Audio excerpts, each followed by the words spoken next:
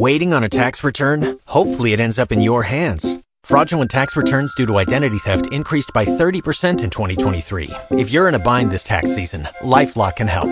Our U.S.-based restoration specialists are experts dedicated to helping solve your identity theft issues. And all LifeLock plans are backed by the $1 Million Protection Package. So we'll reimburse you up to the limits of your plan if you lose money due to identity theft.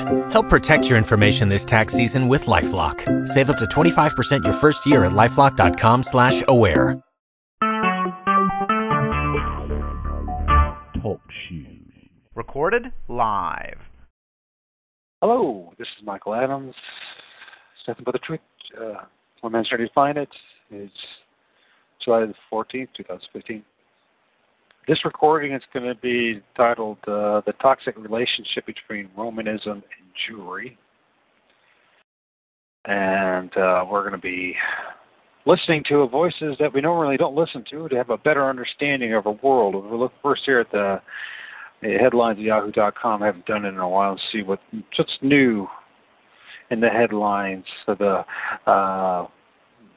government, the Roman Catholic / Jewry government-sponsored propaganda machine.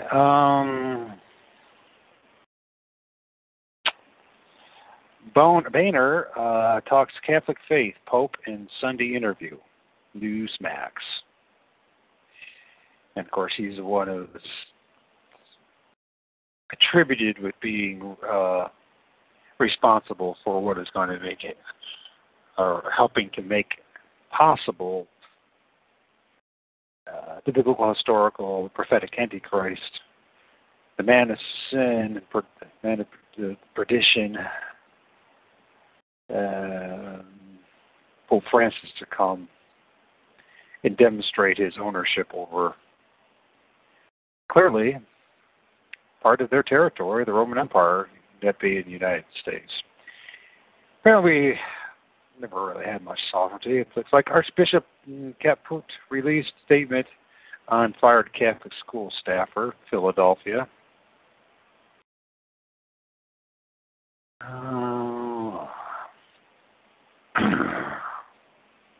Pope Francis is not a Marxist, but make no mistake, he will challenge the world-leading capitalist power. And we're going to find out about this because as we listen to this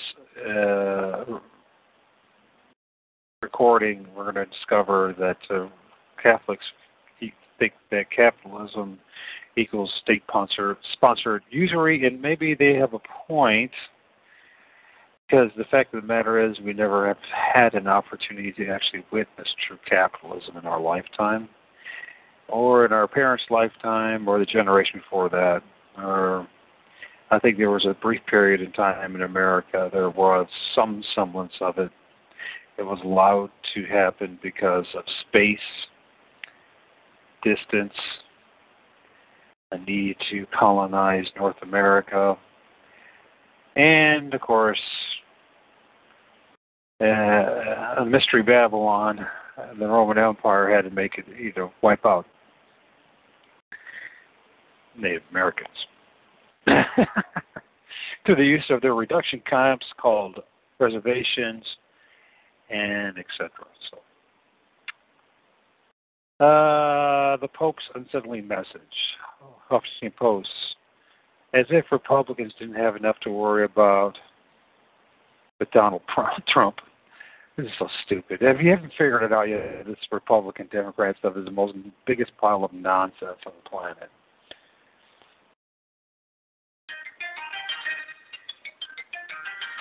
So, let's get back to her.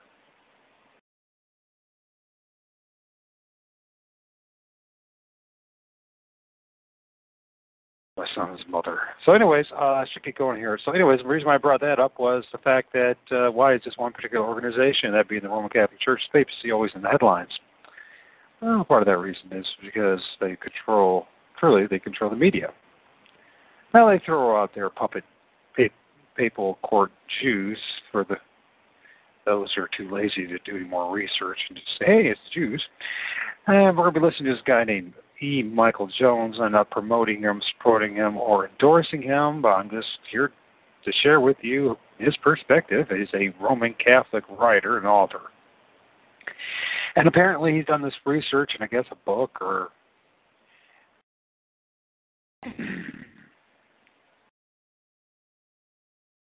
press hundreds of pages of his book, The Jewish Revolutionary Spirit, the Impact of the World History.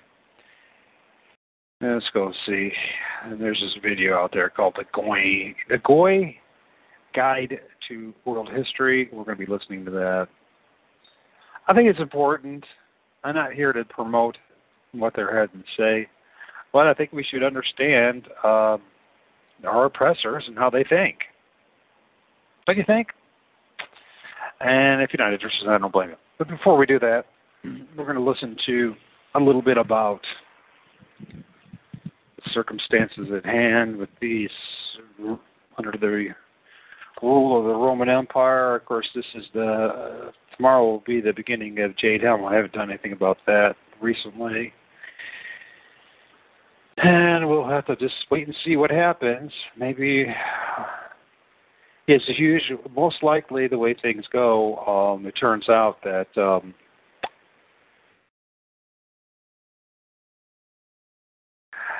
what we worry about and think is going to happen usually is not the case. So anyways, we will start out with, I'm sorry, I'm getting so distracted. My son's mom's calling, so I can somehow get going here. Pocket of the Future YouTube channel. We're going to start out with human meat found at the McDonald's Soylent Green. And then we're going to talk about a little bit more of that for about 45 minutes before we go into history, according to a Roman Catholic author. All right.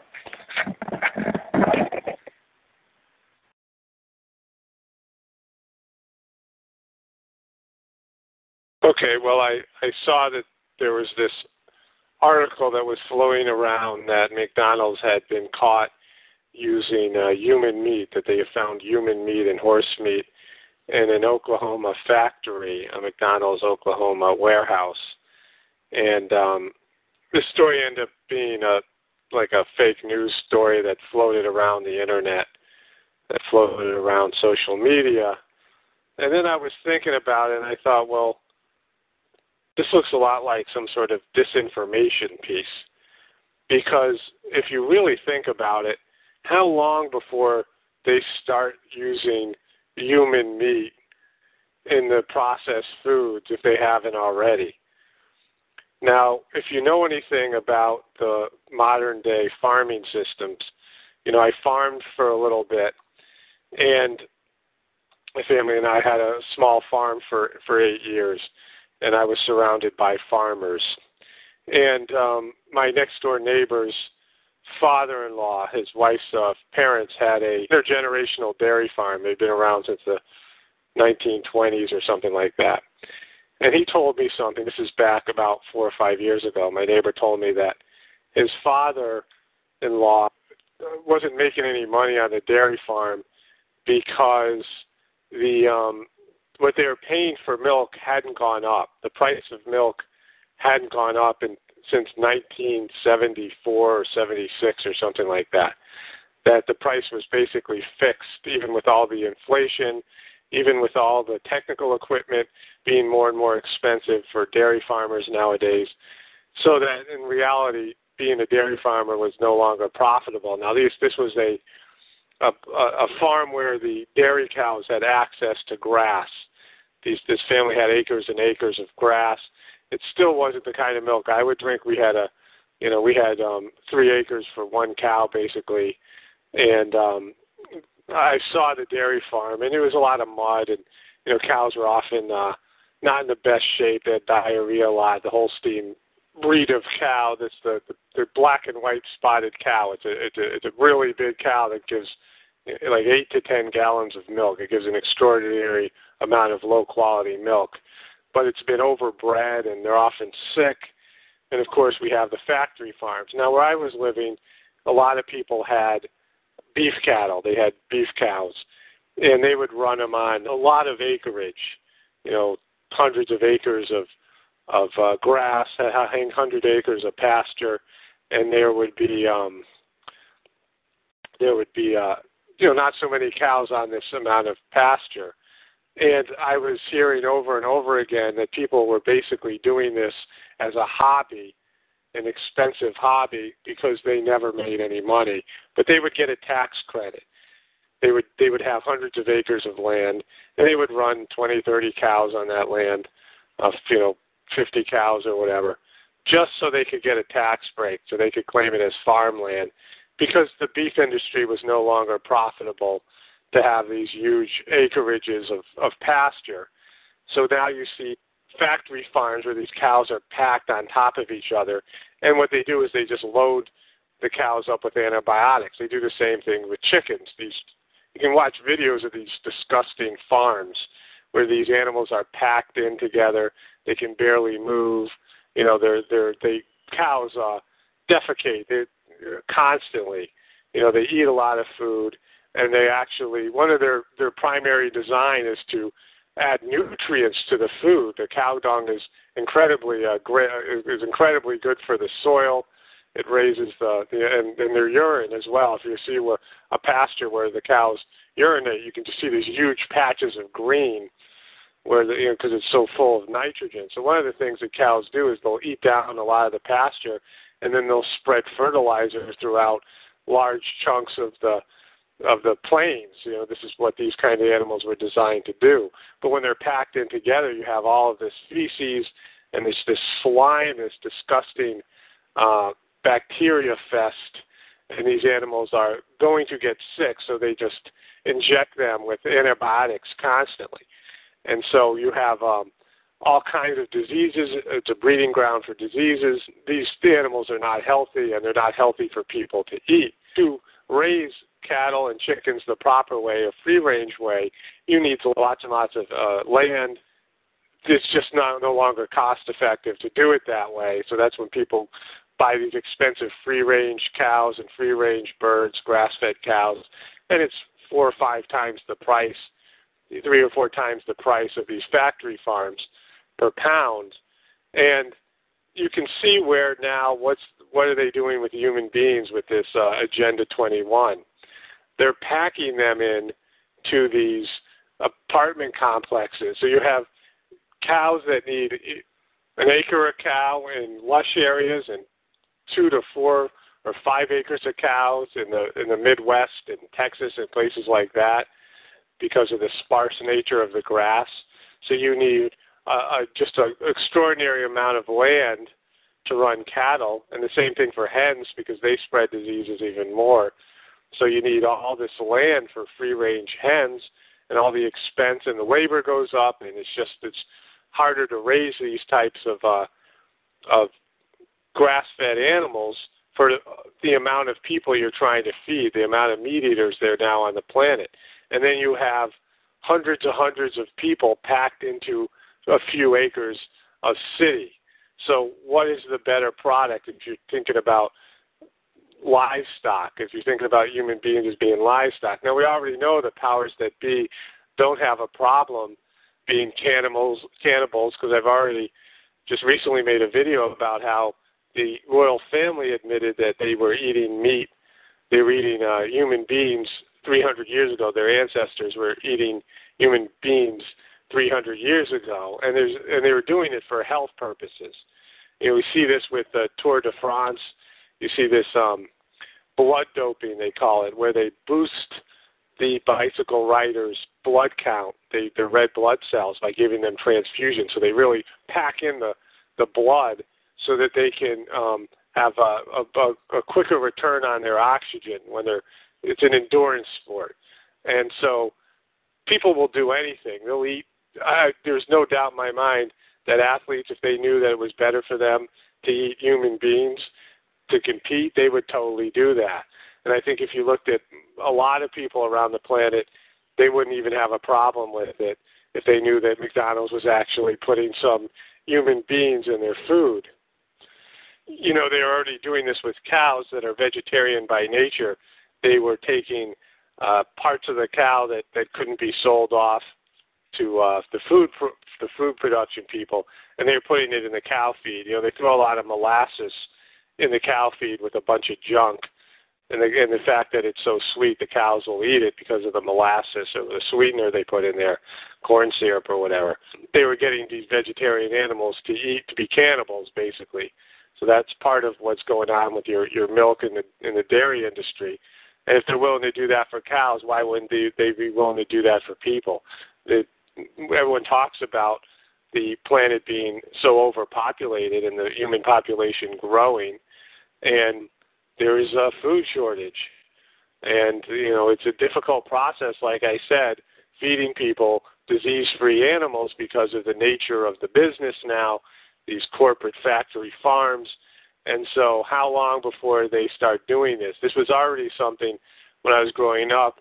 I watched this movie maybe a year or two ago, Soylent Green. Again, I saw this movie when I was a kid, Charlton Heston movie. And it turned out, you know, if you haven't seen the movie already, this sort of a spoiler, but the result is Soylent Green is people. There's a scene of Charlton Heston realizes Soylent Green is people. He's in a church yelling, Soylent Green is people, and nobody cares. In this post-apocalyptic world where there's energy shortages and there's food shortages, it looks very much like the way the world is heading now. If the cannibal process isn't even started now, we already know that there's just this insidious junk that they put in all of the factory, all of these processed foods, these chicken McNuggets and all these types of things that kids are used to. You know, what kids don't know what normal food looks like. They have all these frozen processed foods and all this stuff that's in these fast food restaurants, stuff that people are microwaving. So they take all this junk, like the lowest level of the meat products. We know already about hot dogs and these types of processed foods, what they put in there. And this has been going on for 100 years at least or more. Hundreds of years of just the junk, you know, the chicken feed and, you know, just all the stuff that nobody wants to eat. They grind it up and put it in a sauce. It's just disgusting. And so this has been going on, and now you see this processed food is everywhere. And I think that you look at a doped-down bunch of kids who are morally deficient based on being on the Internet for 7.5 hours a day and very little contact with their parents and any sort of morals and these sorts of things. Well, I don't think they're going to have a problem, especially when people are being starved. You go into a situation where, because of overpopulation and a breakdown in the economic system and planetary upheavals and war and all the things that we're facing right now as a planet, eating people is just around the corner. I mean, this kind of disgusted me when I realized that. This fake article was maybe planting the seeds of things to come. You know, this movie, Jupiter Ascending, featured this idea of harvesting a planet. They would get a planet to raise to a certain population level, and these technologically advanced beings would harvest the planet, and they were using the genetic material, the skin cells of the people to produce a useful effect, a sort of fountain of youth type situation. So this is another little bit of predictive programming we're seeing going back into the 1970s with Soylent Green, and you see this over and over again becoming a theme with all the vampire movies, all the zombie movies. Both zombies and vampires feature this idea of cannibalism, where the vampires drink human blood and the zombies eat human flesh. So it's disgusting. And given all the stuff that we know already that they've already done, they're already willing to murder people in the worst possible way. They're already willing to use depleted uranium and these sort of horrific materials that leave a poisonous residue behind for a billion years.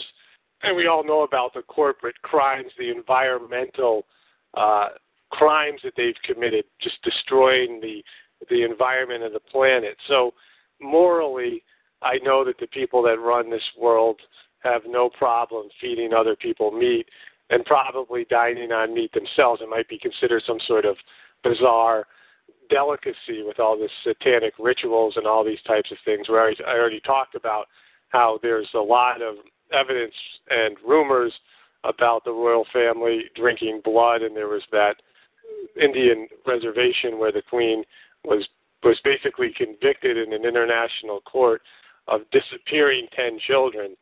So I just covered that in the previous video to this one. So, ick, it's just disgusting. I'm kind of I really don't know what to say about this. But if you think about it, this story became a social media viral story. Now, I'm sure there are a lot of doubters, and there always are to these types of stories. But it was passed around social media enough because a lot of people could conceive of the idea that McDonald's was using human meat in their burgers. A lot of people thought this was believable because that's how bad the world has become, that we can say, yeah, I could believe that happened. I mean, I thought, yeah, it's probably fake because if they were doing it, we would never know about it. But it's believable. How many people wouldn't think McDonald's would do this if it was cost effective for them, if there was some way for them to save some money or some other more insidious reason for them to do it? Of course they would do it. We all know that. These people have no morals that run our planets. This is kind of a new low. I don't know what to say about this, but I believe that this is an idea that is something that people should be concerned about. It's something that if it isn't happening already, it's just around the corner.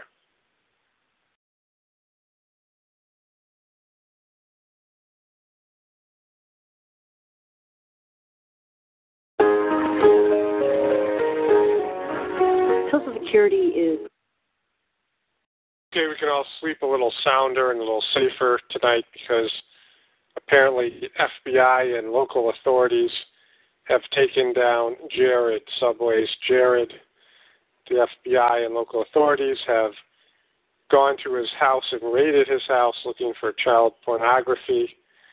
Jared, of course, is this famous, iconic figure. He was a obese person who lost 200 pounds eating just Subway sandwiches and became Subway spokesman. I believe he's worth something like $15 million. I read in one of these articles.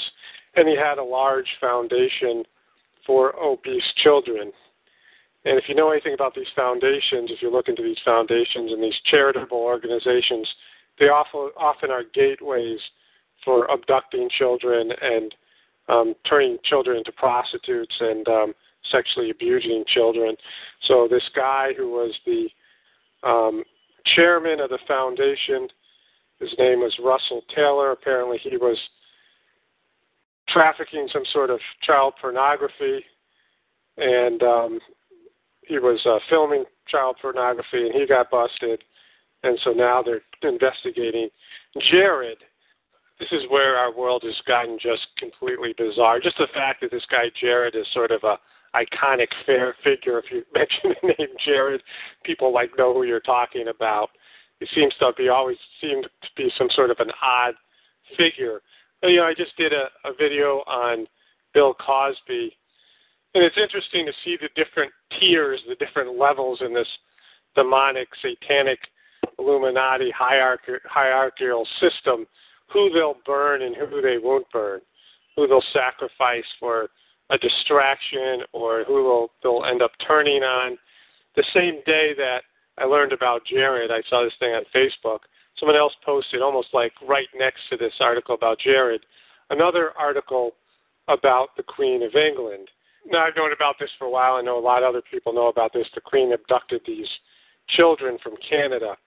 I'll just go ahead and read the article. It says, in the second week of May 2014, British soldier Vivian Cunningham was drugged and institutionalized against his will. Apparently, his crime on May 6th was daring to ask superiors about Queen Elizabeth's outstanding arrest warrant. In order to arrest Queen Elizabeth, the order to arrest Queen Elizabeth was issued in 2013 by 6 judges of the International Common Court of Justice in Brussels. After nearly a year of litigation, Queen Elizabeth and her husband, Prince Philip, were found guilty in the disappearance of 10 native children from the Catholic-run Kamloops Residential School in British Columbia, that's Canada, and grieving parents haven't seen their children since they left for a picnic with the royal couple on October 10th, 1964. So there's these kids, and they went, they're young Indian children, Native American children, or Native Canadian children, and they were went out to a picnic with the royal family and disappeared. And and then there was this trial, and it involves the Ninth Circle of the Satanic Cult. In April, a second international trial began in Brussels on global elite members of the Ninth Circle of the Satanic Cult. A little background here. They unearthed, I believe it was somewhere around 50,000 children, Native children in Canada. So there's these Catholic schools up there, and they were just abusing and slaughtering and killing. It might have been hundreds of thousands in different schools around there, hundreds of thousands of kids. I got some articles somewhere. So this was just all unearthed. They dug around the school area, and there was just skeleton after skeleton of young Native children. And so the Queen was involved in this, and one of the former popes involved the Jesuits. A lot of people talk about the Jesuits. And it says, the article goes on to say, a court document has been filed indicating that in January of 2012, UK Archbishop of Canterbury, Justin Welby, acted under the direction of Queen Elizabeth to destroy forensic remains of the Ninth Circle Satanic Cult child homicide. Two witnesses have testified that as children they were present during the same murder of the Native children. The satanic rite eventually occurred in a sub-basement catacomb under the west wing of the Canadian Brampton, Ontario Mohawk Indian Residential School. The two witnesses alleged that they saw a young girl being bound at the altar. The 5 or 6-year-old child was gagged, repeatedly raped, killed, disemboweled, and dismembered. Her blood was consumed by the 9 red-robed figures that included a member of the British royal family. So what has been said about this is that what they do is they take a young child, usually a prepubescent child, right around 11 or 12, and they amp up the child through a wide variety of scare tactics. Again, this goes on in the MK Ultra mind control program with the beta kittens and this kind of twisted thing. What they do is they amp up the child's adrenaline levels. They get them really scared, really frightened, and then they kill them and drink their blood. And the adrenaline, they get an adrenaline rush. They're consuming the children's adrenaline, and this has been going on for a number of years. There's also, of course, the royal family. I've talked about this in other videos. This is something that they admit to. They are relatives. They are ancestors of Vlad the Impaler, or Count Dracula, as he's known. So they are direct descendants of Vlad the Impaler. Prince Charles was actually out there trying to save Vlad the Impaler's mansions, or one of his castles, one of his estates out there in Romania. So they are related to Vlad the Impaler. And then just 300 years ago, they have admitted that 300 years ago, members of the royal family, kings and queens, were consuming dead bodies. They called it corpse medicine. It was for health purposes. And so this has been going on now for centuries. This is something that they're into, eating people as a way for health care, as a way for God knows what. I mean, you got these people who are, these royal people who are celebrated. They're put up on a pedestal, all these kind of things. This is the kind of twisted world we look on, these iconic figures, and they're into eating other people and babies and children. I mean, they're eating babies, they're eating children, they're raping babies, and they're raping young children. And it's just, what can you say about that? That's our world right now. That's part of the world we live. This is part of what's called the Kali Yuga in the Hindu philosophy. It's a measuring of the various periods of time. It's just a real demonic, demented time where the demonic forces rule over the earth. I'm going to make a video about this pretty soon, just about why sometimes the bad guys win. It's a remake of another video I've already made. There are just periods in history where evil reigns, and I'll talk about that more in a future video. but you can see it right here. So you have this royal family. They're committed cannibals, or they come from a line of admitted cannibals. The queen has been charged from an international court. This is a well-known investigation that she was involved in the disappearance of these 10 children. We all know about the Catholic Church and their involvement in abusive activities with children for centuries now.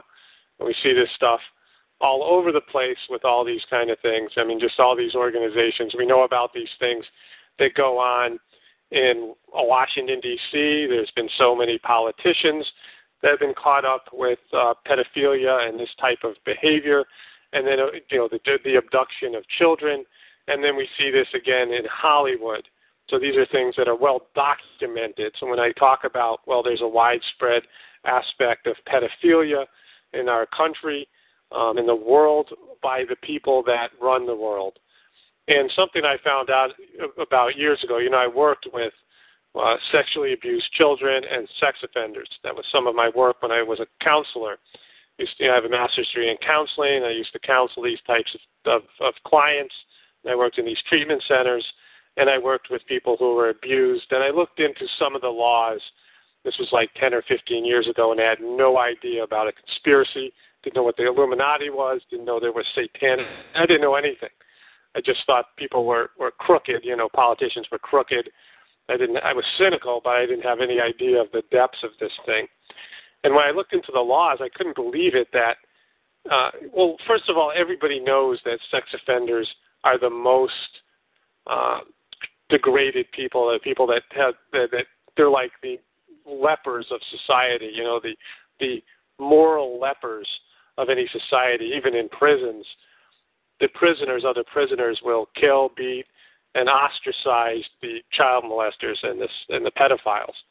So even in the criminal world, sex offenders are viewed as the lowest forms of life. All of the kids I work with, and a lot of them, they were abused as children. They grew up in ritualistic, abusive environments. It was clearly not any choice of theirs, at least on a conscious level. You can say something about their souls and some scars. I've talked about that in other videos, pre-soul plans and things like that. But other than that, pre-birth plans. But other than that, you can't fault these kids because they grew up and were trained to be these types of people. And it just runs rampant in our society. There's so many children that are victimized, and all children are victimized in one way or another based on the high degree of pornography and the nature of pornography and how these kids are exposed to pornography. I'm going to get into this a little bit when I make the follow-up to my Full House video. I'm not going to discuss that here. But I looked at the laws, and the laws were basically like, once a child realizes they were abused, let's say they were an adult, and they blocked out their abuse, they had basically 2 years to report it for any kind of criminal activity. It's a state-by-state thing. But the statute of limitations on child abuse is unbelievably low. And I was looking at them it's like pedophiles wrote these laws. This is what I was saying 15 years ago. I looked into the various, it's just their laws are written in such a way, because the children themselves, you're talking about a kid who's just been sexually abused, right? And the kid's completely emotionally wrecked. So they're going to make really bad witnesses. They're not, some lawyer's going to tear them apart on the witness stand. They're not in any way going to get this person convicted. So the children themselves have no chance of getting justice. So this is why pedophiles go free. This is why this thing's a plague. And then years afterwards, when the child grows up, they have a small window of opportunity to report the crime, and often they've been involved in drugs, and they're probably sexually promiscuous. So when they go and report the crime and they're on the witness stand again, they're in a bad shape. They've been damaged by this process. It's obvious that all of these laws are written by pedophiles. And so then you have Prince Charles, who was really, really good friends with this guy, Jimmy Savile. And Jimmy Savile was, I'm not sure if I'm pronouncing his name right, but Jimmy Savile was this English DJ, very similar to Dick Clark here in America. He was instrumental in making the Beatles famous, and he had a variety of different shows. TV shows, and he had full access to the royal family. He was able to walk right into the royal, to all the palaces, and just complete, like he was a member of the royal family. He was the only person who was able to do this. There's many pictures of him and Prince Charles together, and this guy had thousands and thousands of victims, where he molested thousands, like 1,000 children or more. It's now that he's dead, it's coming out. The BBC and the British police covered up his crimes, and he was involved with a lot of different powerful people, including the royal family. He had sex with corpses, just bizarre stuff. There's a great video. I watched it. I'll leave a link in the description box. It's about how this guy was a wizard. It's really well worth watching. And so this guy was just this creepy guy. It's connected to the royal family on the highest level. Pictures of him with the Queen, pictures of him with Prince Charles. Everyone knew that he was close to the royal family, and they all had to know about this. So again, here's just another to cannibalism, friends with sex offenders, and then there's this recent scandal with Prince Andrew. I believe he's the Queen's other son, the Duke of York, and he was involved with this convicted pedophile named Jeffrey Epstein, a billionaire. He's close to the Clintons, and he was convicted of basically trafficking children to the rich and famous.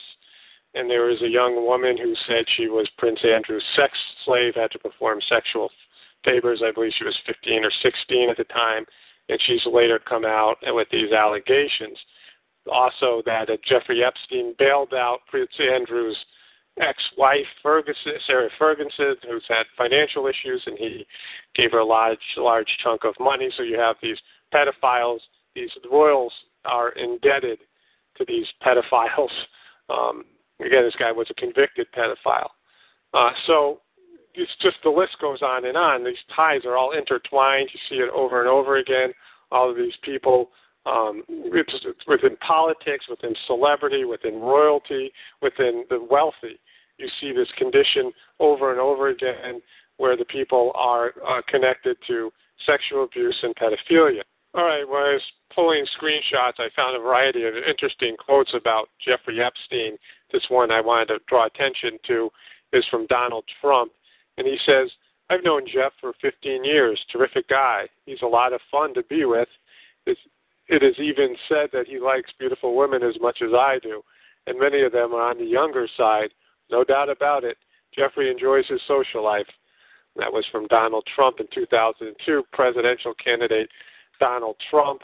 Hillary Clinton and the Clintons have been tied to this guy, Jeffrey Epstein, as well. He was a strong supporter and donor to Hillary's run for president in, I believe, 2008. So you would think this would come up. Here's a guy who's connected strongly to two presidential candidates and former President Bill Clinton, as well as to the royal family. You think this is newsworthy? You think that people might be interested in this, the scandal of it? Big money and sexual abuse.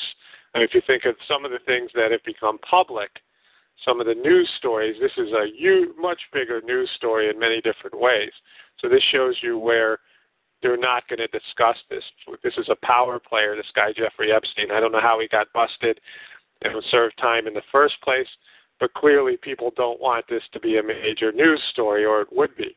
It's got all the things that would make a very viral news story. And, of course, we shouldn't forget about their connection to Satanism. And I saw this thing on Prince Andrew, 4 or 5 months ago. I looked into it a little bit, and I was looking into this guy, Jeffrey Epstein. I was going to make a video on it sometime in the future. I didn't know when.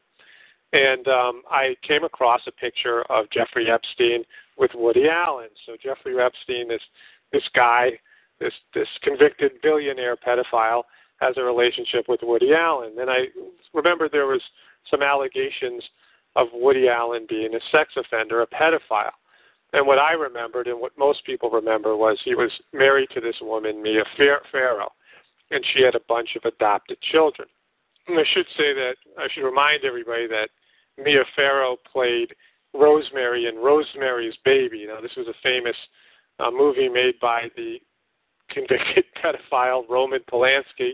He raped some model, some actress. I believe she was 13 or 14 years old. And he fled the country and didn't come back for many, many years. And Roman Polanski made a variety of movies about satanic movies, basically. He made one called The Ninth Gate. Now, this is going back, and now we're connecting it to the Ninth Circle with the Queen of England and Canada and the disappearance of these children. So here's a connection with that already. But Roman Polanski made this movie called Rosemary's Baby, which was the birth of the Antichrist, and Mia Farrow played Rosemary, and she was unwittingly impregnated by a satanic cult and gave birth to the Antichrist.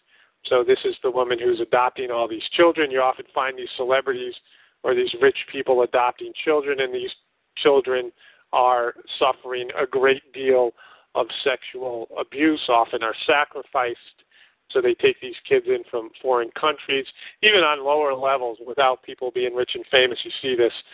These were kids I work with who were adopted, and they were adopted into families that abused them. So this is a very common practice. Again, these things with the charities, these things with the foundations, these things with all these organizations that pose as helping needy people, and they go into these needy communities and they throw a little money around, and they're able to conduct slavery activities, sex slavery activities, just a horrible, horrible thing. So Mia Farrow adopted all these children. Her and Woody Allen got married, and then Woody Allen married this 18-year-old adoptive daughter from Korea, from South Korea. Now I think most people identified the sexual abuse charges with that relationship, that he married his adoptive daughter, which seemed really strange, and that Mia Farrow was really bitter that Woody Allen ran off with this adopted girl, and she caused a lot of allegations, and she got emotional, and she got a little bit she was mentally unstable. That's how it was presented by the media. But it was actually another daughter, a daughter named Dylan Farrow, who was the person who that Mia Farrow said that he sexually abused. And Dylan Farrow wrote this open letter, I guess, to a lot of Woody Allen celebrity friends, and I guess she's in her teens now, and this is what she wrote. This is part of what she wrote. What's your favorite Woody Allen movie? Before you answer, you should know when I was 7 years old, Woody Allen took me by the hand and led me into a dim closet-like attic on the second floor of our house. He told me to lay on my stomach and play with my brother's electric train set. Then he sexually assaulted me. He talked to me while he did it, whispering that I was a good girl and that this was our secret, promising that we'd go to Paris and I'd be a star in his movies. I remember staring at the toy train, focusing on it as it traveled in its circle around the attic. To this day, I find it difficult to look at toy trains. And she goes on from there.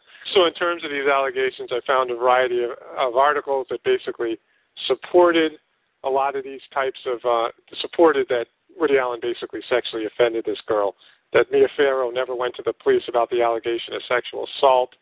Allen had been in therapy for alleged inappropriate behavior toward Dylan with a child psychologist before the abuse allegations was presented to authorities and made public.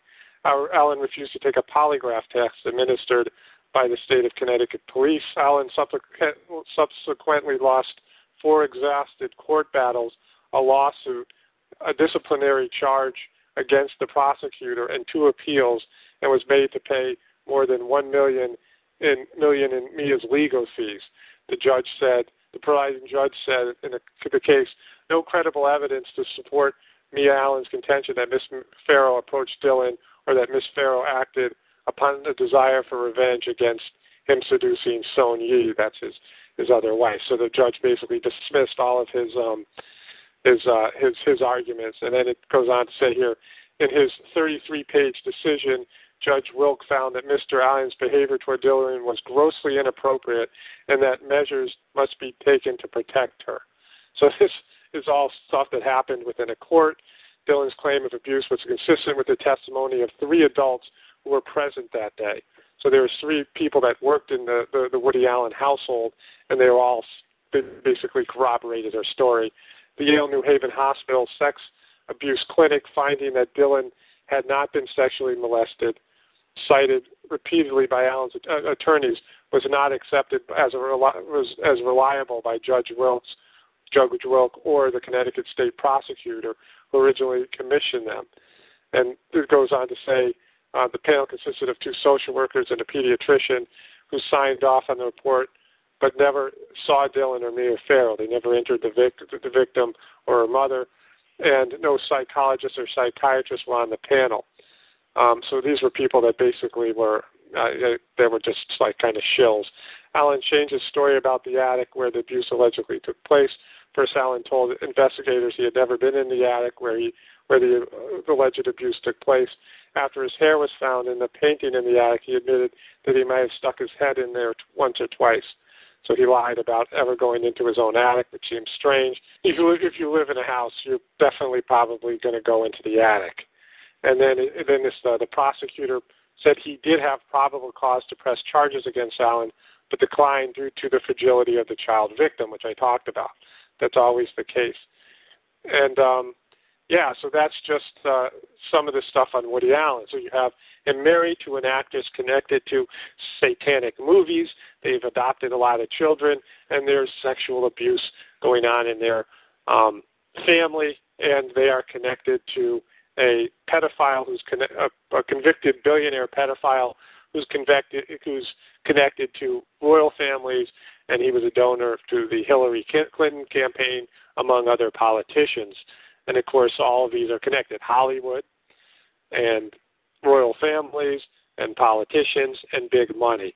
So you see that these things all illustrate all of these different things. So then you have Bill Cosby and Jared, who are lesser people in some ways in this hierarchical system, and they get burned, where the Woody Allens and the Queen of England's and these other people get away basically scot-free. This guy, Jeffrey Epstein, was convicted. I believe he served some time in some federal country club type facilities.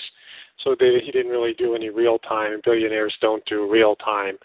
It's just these lower level people. And, of course, Bill Cosby isn't going to jail, and we'll see about this guy Jared, or how much he's actually involved, or this is just some sort of another one of these distractions. The real issue for me, and I really wasn't looking forward to making this video, I saw the thing with Jared and I saw the thing with the Queen, and I just knew it was a good way to contrast these two stories. So I think the video came out all right. But I've just worked with this stuff for so many years now, and sexual abuse is a plague. If you know anything about the way the human mind works, in terms of when you're into something, like I talked about this in other videos, people who are into Star Trek, say, or into, a sport, or into drugs, or into drinking, or into, anything that's a hobby, it's sort of an obsession of people.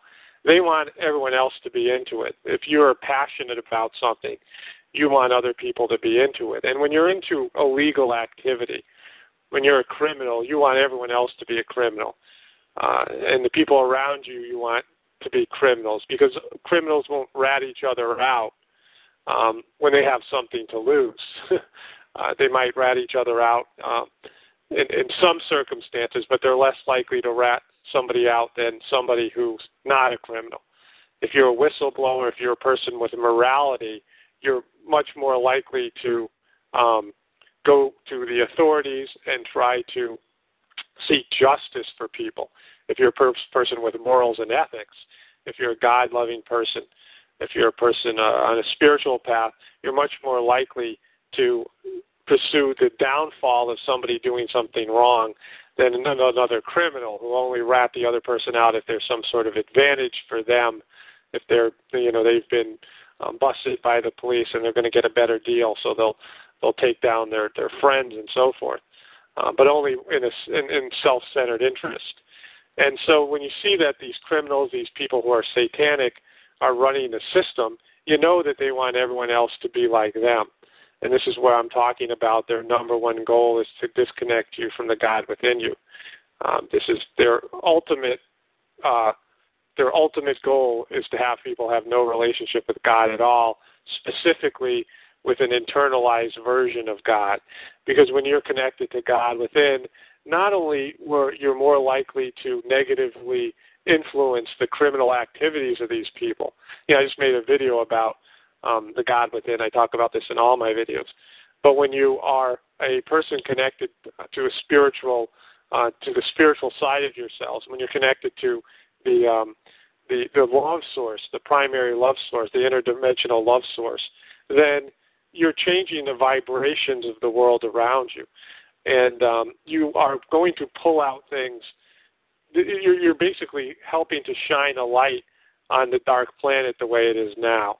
You know, we live in a criminally based cesspool right now, but everybody who's doing some sort of godly work or godly practice or is thinking about God, is feeling love and living a more natural existence.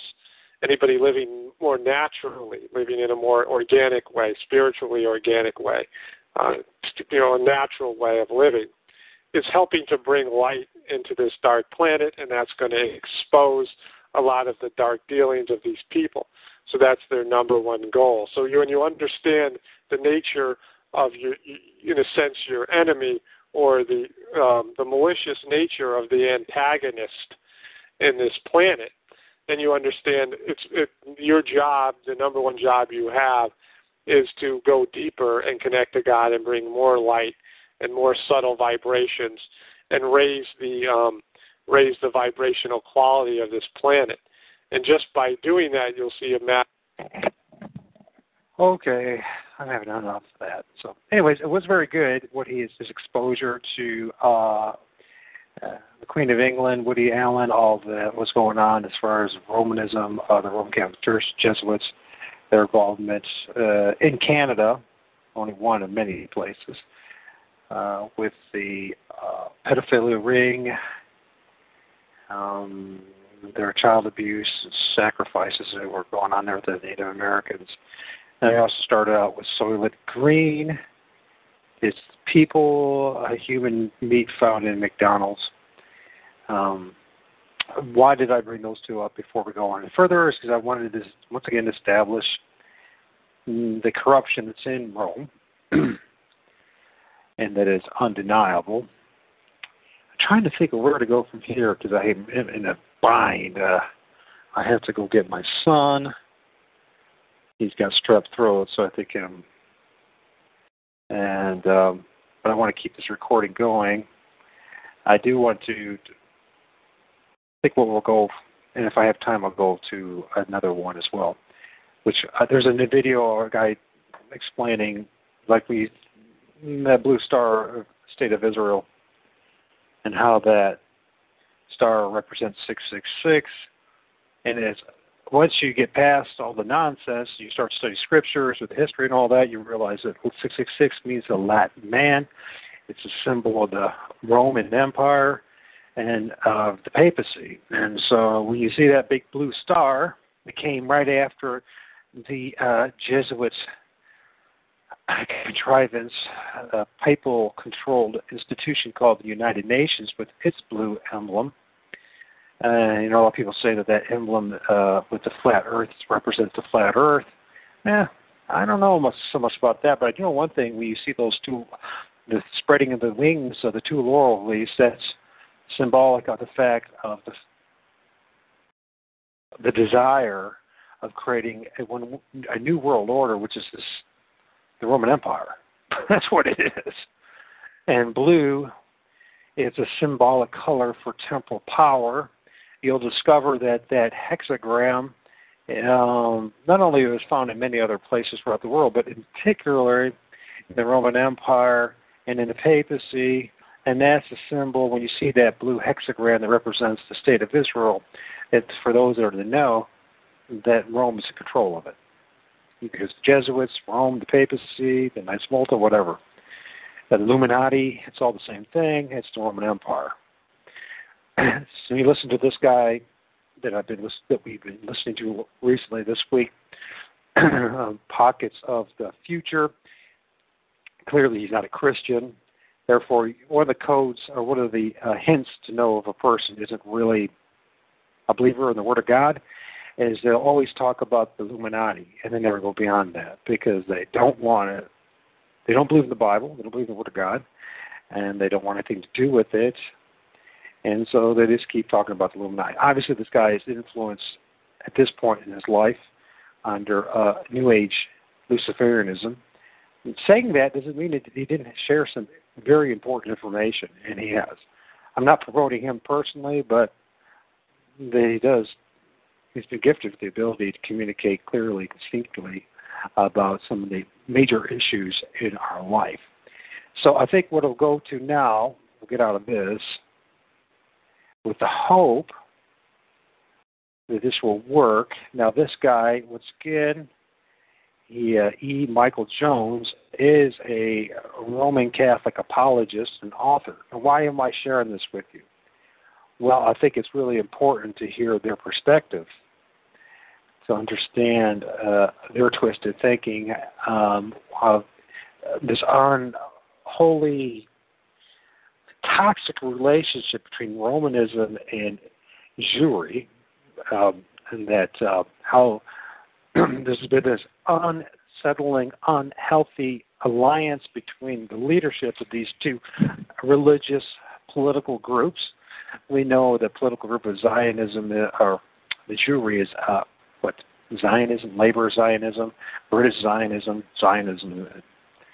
But we also know, if we do any history, that the Jesuits were instrumental in the creation of Zionism, which is an irony of ironies because they spent so much time blaming everything on the Jews. But why did they do that? Well, obviously because the Jews are a front group, and they have a great disdain for the Jews, as the Jews have a great disdain for Romanism, and the goal of the state of Israel eventually is to annihilate a whole bunch of Jewish people, along with the Protestant Christians in the Western Roman Empire and Muslims. This seems to be the clear agenda at hand. And then, of course, there's the whole thing about a third temple, which will not be the third temple that is scriptural, because there's no scripture about a third temple. It will be a Masonic, a Romanist temple. The temple of Solomon's temple, their version of it. How they will go about it, only time will tell.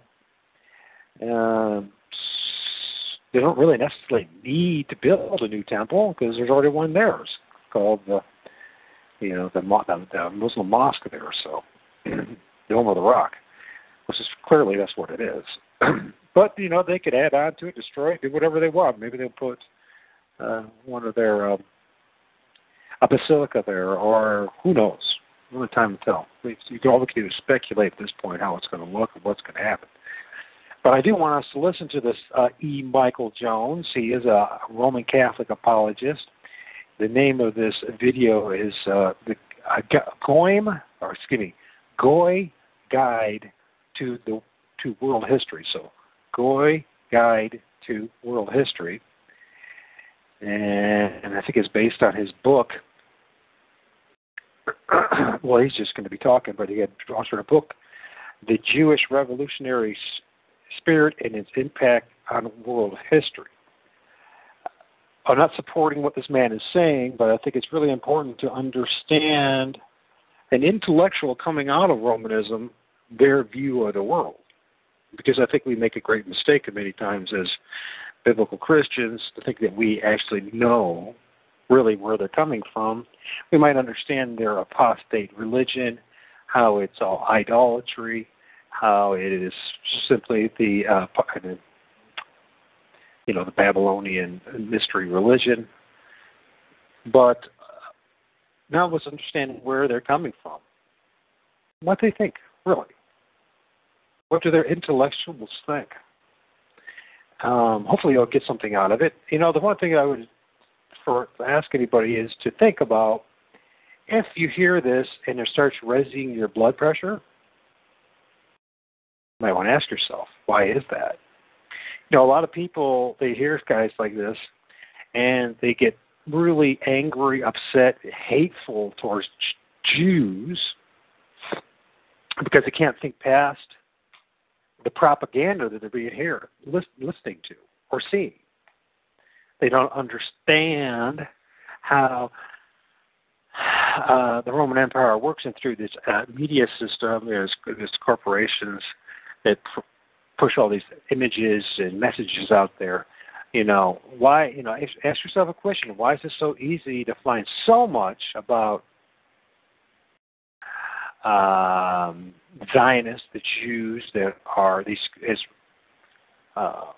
Eric Phelps says, papal court Jews? Why are they always right there in the front? Always, all the time. It's so easy to find stuff like that. And ask yourself, if you were running an empire, would you not want to have shields, protections, all sorts of things to protect you from the people that you're oppressing, the people in your empire? So what you would do is you would constantly have all these front groups that are involved in the conspiracy. They are. There is this sick, toxic relationship between Rome and Jewry. This is a reality. But why is that? Why does Rome allow that? When they hate them so much and they have this desire to destroy them, well, that's because they, when you think about it, if you were a clever dictator, emperor, well, you want the people to be focused on everything and everybody but you, unless it's something positive that looks good on you. That's the way it works. It's propaganda. It's public relations. And you ask yourself, well, why did all these Jews comply to it? Well, greed, money. Let's face it, a lot of people believe that the way to change the system is by being involved in it, being active within the system, the satanic matrix, the system. They feel that if I get involved in politics, or if I get involved in the social, if I get involved in my religion, and I get into places of power, I can change things. By the way, this thinking's been going on for thousands of years. This is not something new or our generation, the generation before that. It's been going on forever. And this is thinking, and ultimately what happens with the way that the system is designed is that it consumes you, destroys you, corrupts you, and to a point where basically you really give up and you only think about one thing, yourself, money, prosperity for yourself, a bigger house, maybe some of the people, maybe your group, and you say the hell with everyone else because you can't do anything about it. This is the way it is. So why do these Zionists, these court Jews, papal court Jews, why are they so involved in the Roman Empire? Why are they so complying to it? Well, it's expediency. It's prudency on their part, right? They are godless people, or at least they don't have the Spirit of Christ in them. They deny Christ, so they put their faith in themselves. And so you'll find an awful lot of very capable, brilliant, sinister, psychopathic people, whether Jew, Romans, Muslims, Protestants, atheists, who rise to the top in this corrupt system. And they just keep perpetuating the system. It gets worse and worse. And Christ told us this, that it'll get worse and worse and worse until His coming, because men put their faith in themselves and in their systems, and instead of the one and true living God. And they'll do anything. Once they get to a certain point, let's face it, once you're to a certain point of corruption, you will literally end up fighting the truth, the way, the truth, and the life. I look at myself before I was saved and how I had no interest in it. In fact, I was against my Lord and Savior. And I was willing to say, do, be part of things that now that the Spirit of Christ is in me, I have no desire to be part of. That's why. It really comes down to, once again, do you have the Spirit of the one and true living God in you, or do you have your own will? So we're going to now listen to this propagandist, this Roman Catholic propagandist. I think it's really important to listen to the other side. I think if anybody's been following this show, I've now done over 400 plus shows, recordings, developing and sharing who the head of the snake is, the spider or the web. It all goes in the room. At this point, let's look at someone who's sucked up into the system, who believes in it, what he has to say. I think it's important to hear their side. Not to promote it, not to say to justify it, but to see where their thinking comes from, because that's what we're dealing with in reality. In reality, we're dealing with a bunch of people that are twisted in their thinking. And I'm sure they'll say that about myself. It all depends on where you're at and all things. But if you anchor yourself in the Word of God and not in the papacy or in man, you'll come to a very similar conclusion. Very disturbing conclusion, but still similar conclusion. Let's see where we're at here. Looks to me, if we've got the right one here, I want to get part one here before I get going. Is this part one, or is it part three, or part what? Because hopefully, unfortunately, I haven't found the complete recording. So we're going to have to listen to parts. And one of the things that's going to happen too, folks, is I'm going to have to leave you pretty soon.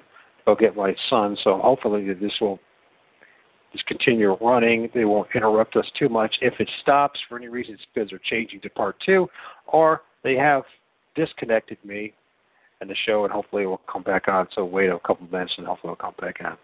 Normally I have to do it manually to get reconnected, especially now that we're going to be talking about we're going to be listening to some very bigoted, racist stuff here. Good chance it will knock us out. So, anyways, listen to it with an open mind. Have some compassion on the man. The man is foolish, full of hate. Thinks he's got it all figured out because he is a historian and he's got it all, he knows the true history of what's going on. But, of course, he's bent in his bias to a point where he can't see the whole truth. So, anyways, listen to what he has to say.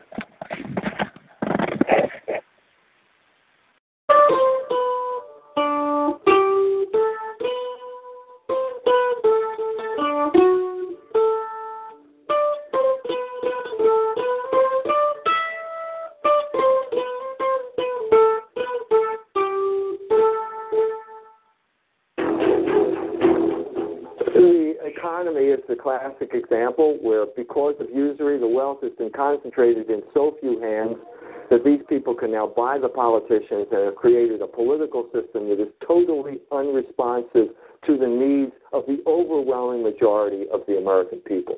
And that is causing a reaction. Now, the reaction has to become conscious of what the causes are and come up with a program. That hasn't happened yet. And I think the main roadblock in discourse is this taboo about talking about Jews.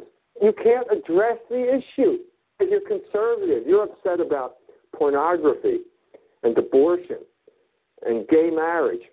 And if you're a liberal, you're upset about the wars in the Middle East, and you're upset about the banking system and the looting of the manufacturing base of the United States.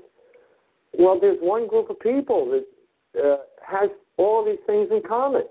And if we can't address that group of people, that group's pernicious influence on our culture, we're never going to get anywhere.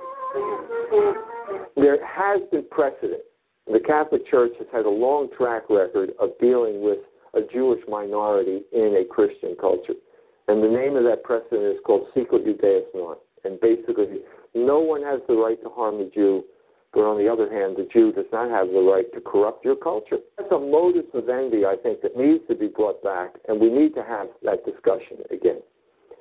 And we need to break through these taboos, because so far we haven't succeeded in making a dent in anything. They can subvert all of these institutions, and we can't even say who is doing the subverting. We can't even address the people who are doing the subverting.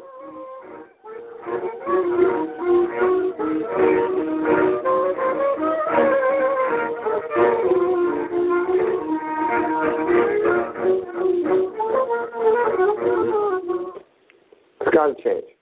You cannot understand history, the history of the West, beginning with the time of Christ to the present day, unless you understand the role of the Jew as the protagonist of anti-logos. When St. John wrote the gospel in Greek, he had to incorporate Greek philosophy. Sorry about the pause there, but I do want to say something about what you just said there because it's very profound and it's true. You can't understand your history unless you understand the role of the Jew as the antagonist in history, right? Or the protagonist. I can't remember what he said. Maybe I should just back up just a second. I'm trying to do two things at once. So it says you can't understand history of the West beginning with the time of Christ unless you understand the role of the Jews as the protagonist against anti-logos, the Word of God, Jesus Christ. I want to suggest,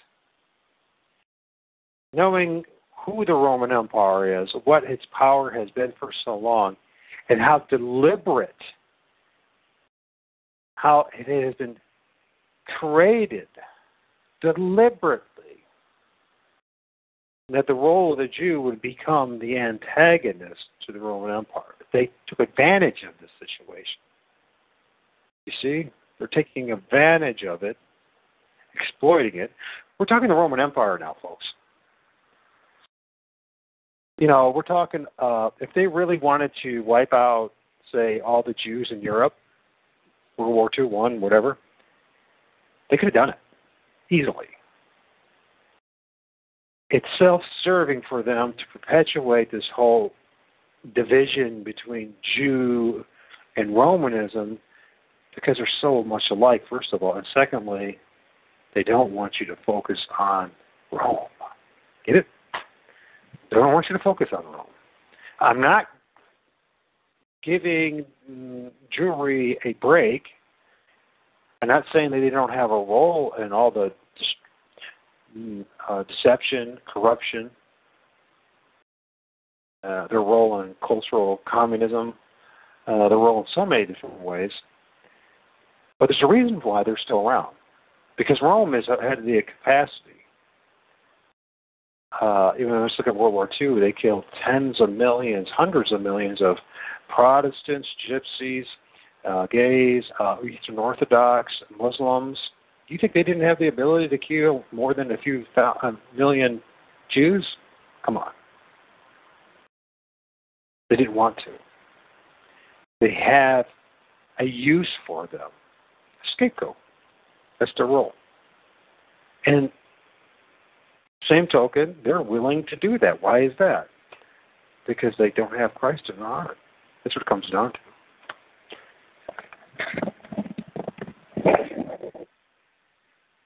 You understand the role of the Jew as the protagonist of anti-logos.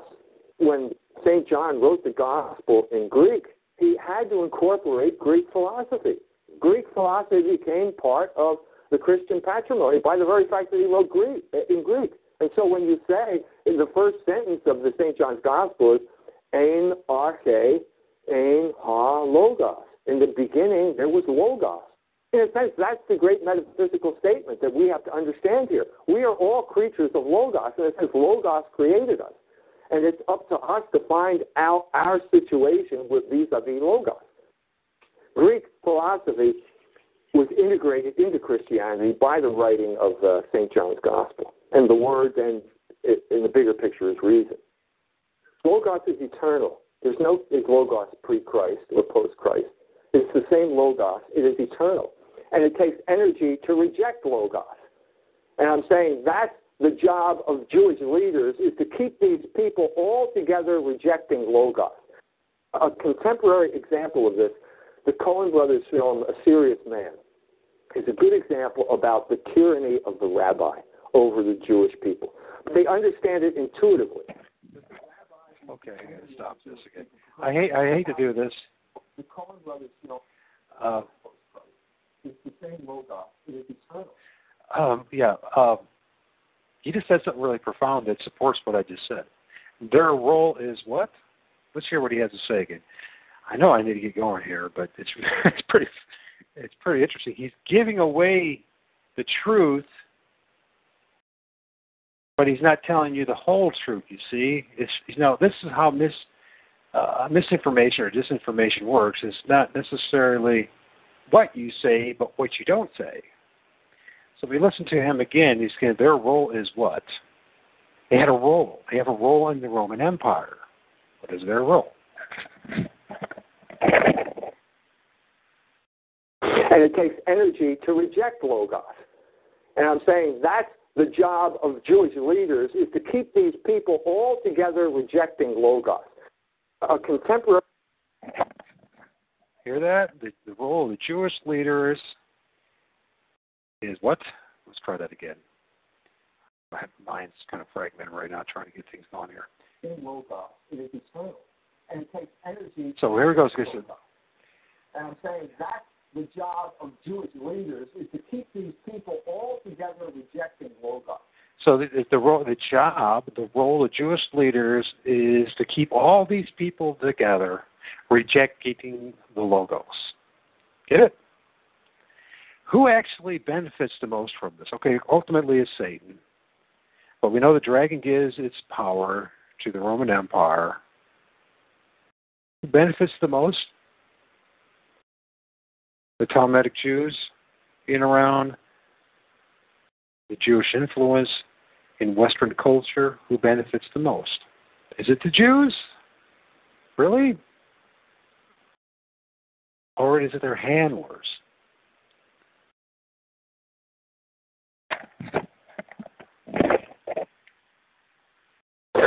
A contemporary example of this, the Coen brothers film A Serious Man, is a good example about the tyranny of the rabbi over the Jewish people. They understand it intuitively, that the rabbi is the enemy of the Jewish people because the rabbi is the roadblock between the Jewish mind and Logos. The rabbi is the representative of Talmud, which is the hate speech that keeps Jews separated from Logos. In any human context, the people are going to respond to the truth, to reality, and that is Logos. The Jew is in a special circumstance. Every Jew has to face this in one way or another. You have to face the fact of, who am I? Do I fit in with the group that they say I belong to? And a lot of people say no. Israel Shamir is one of them. He was in an artillery fight. He was serving in the Israeli army. He thought, wait a minute, who am I working for here? Gilad Atzmai. I could go down the line, all the way back through history.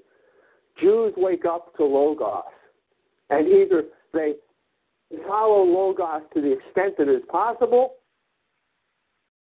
and I'm saying as a Christian, the fullest extent possible would become to accept baptism and accept Jesus Christ as the Logos, the incarnate. But there are all sorts of intermediary stages. And the crucial thing is, am I going to accept Logos and follow it wherever it goes, the truth, or am I going to become part of this operation because of the material benefits to the crew from being part of this operation? That's the fundamental question, I think. You cannot understand history, the history of the West, beginning with the time of Christ to the present day, unless you understand the role of the Jew as the protagonist of anti-Logos. This is exactly what Friedrich Romick said in his book, Der Sinn der Geschichte, the meaning of history. As soon as you say that there is a meaning in history, this is what the meaning has to be. This is the only possible meaning of history. His book is an attack on positivism, which says there is no meaning in history. It says history is meaningless. And no one believes that, ultimately, I think. Everyone believes that there's a meaning to history. But the only candidate that can fulfill this is the conflict, I think, between Jesus Christ and the Jews. The true meaning of history, because it has expanded now from that small beginning to encompass everything on earth. In a sense, there's not a culture on earth that has not been dragged into this conflict. Take China, for example, that had a culture that existed long before the culture of the West. They were dragged into this via Karl Marx.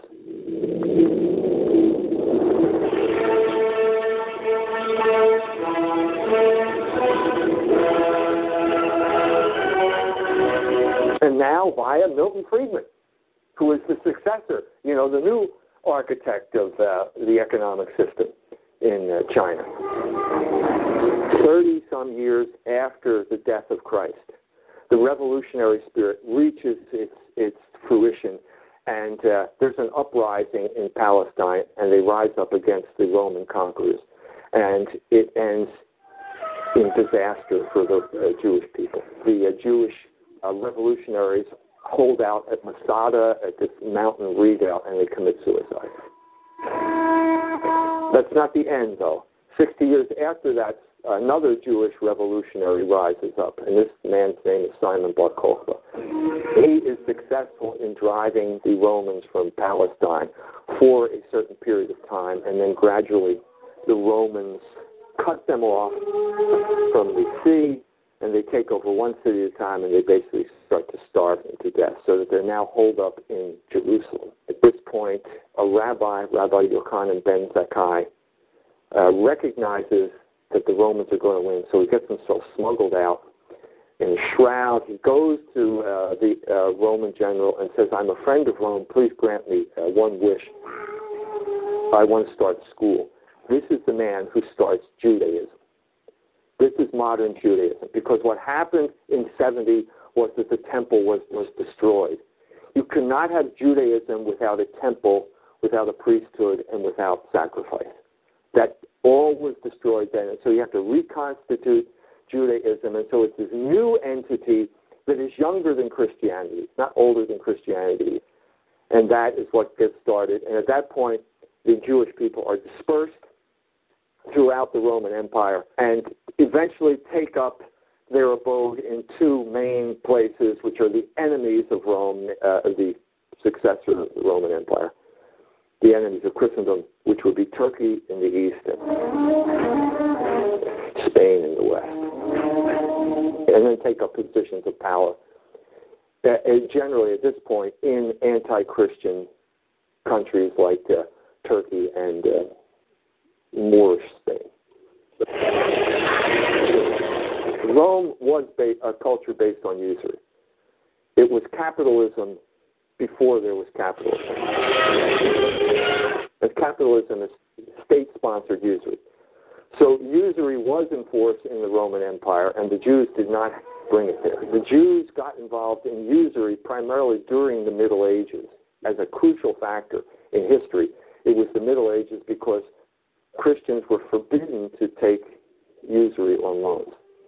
And so what you have is a long, complicated process during which the Christians used the Jews. Now, Florence, under Cosimo de' Medici, Florence was a proto-capitalist culture where the oligarchs appropriated surplus value from the laborers, which meant that the laborers were not getting paid a decent wage. So what did Cosimo do? He put the Jews into Florence to lend the worker the money that their employers were not paying them.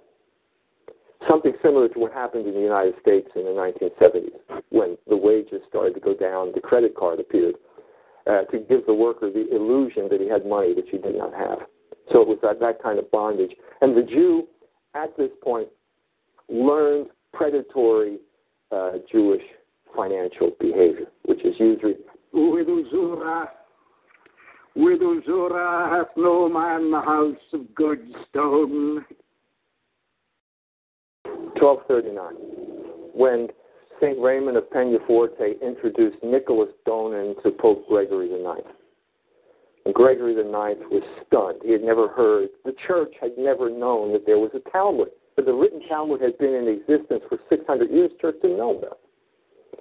And so he said, this is awful that they would have these type of blasphemies in this book, that the Blessed Mother was a whore, that the father of Jesus Christ was a Roman soldier, that Jesus Christ is now buried up to his ears in excrement, burning excrement in hell. This cannot be tolerated in Christian society.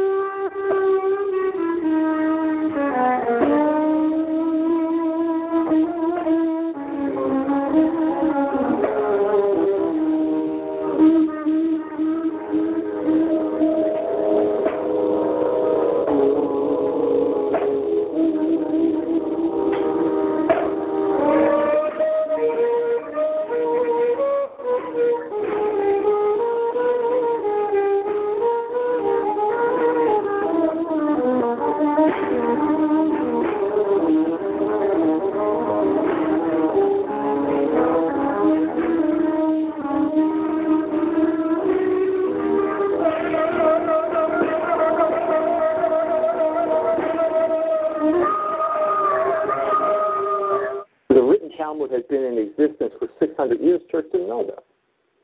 And so he said, this is awful that they would have these type of blasphemies in this book. This cannot be tolerated in a Christian society. So he turned to Raymond of Peñaforte. He said, I want you to put this book on trial. And if it's found guilty, burn it. And I want you to dedicate your order to the conversion of the Jews and the Moors. And what that led then to Thomas Aquinas' Summa contra Gentiles, Raimondo Martini's Pugeo Fidei adversus Judeos et Mauros. It was the most successful conversion campaign in the history of the church, I have to say. Or certainly one of them. They had either converted or they had left and gone to Poland.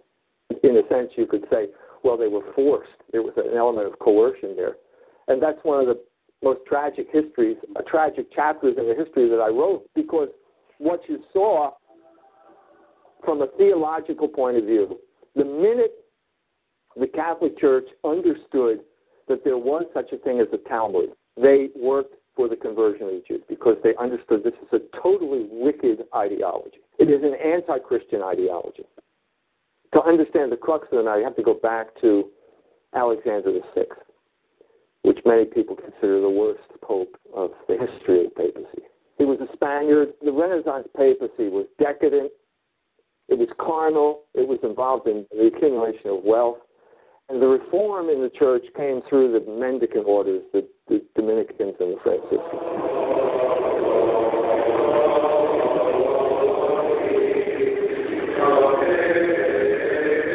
And the great Dominican preacher at this time was Savonarola, who showed up in Florence and denounced sodomy and usury, just as Dante had denounced sodomy and usury in Florence 200 years before that. The papacy had to respond, and the papacy, because Savonarola hated the papacy and because he was hoping that the King of France would come in and depose the Pope, Alexander VI turned on Savonarola and basically connived in his death. He was murdered by the citizens of Florence. I think that was the crucial turning point. The church, the papacy, should have joined in with this reform. They should have stopped usury dead in its tracks at this point. Because they did not, the next time the church did not stop being corrupt. And the next time the protest came, it was Luther.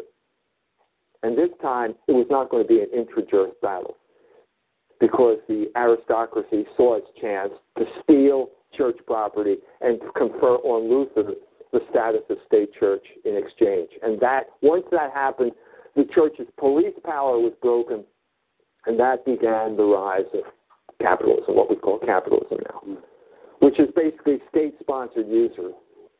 With usura sin against nature is thy bread evermore stale rags.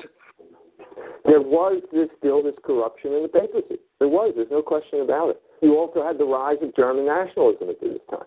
There were people who felt that gold, remember, gold is money. That's the only source of wealth. Gold is pouring out of Germany into Rome, and they're depleting. You also had a group of people, the minor aristocracy. Ulrich von Hutten was one of the leaders of the Reformation. It's the minor aristocracy that's being frozen out of the picture by people like the Fugger family, the bankers. The aristocracy is bound up with land, and you've got all these guys who are paying you in bushels of grain, and you need money. And you're frozen out of the money operation, and the leadership is being taken over by these banking families in Augsburg, like the Fugger. So you've been disenfranchised.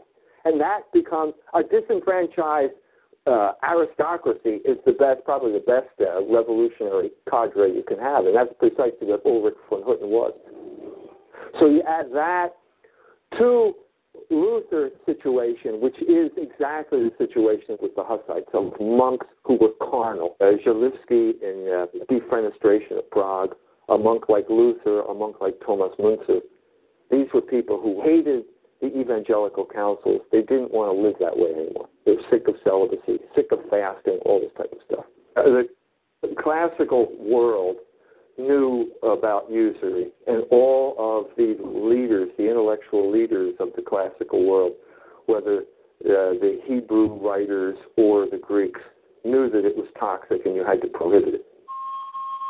The most hated, and with the greatest reason, is usury, which makes a gain out of money itself and not from the natural object of it.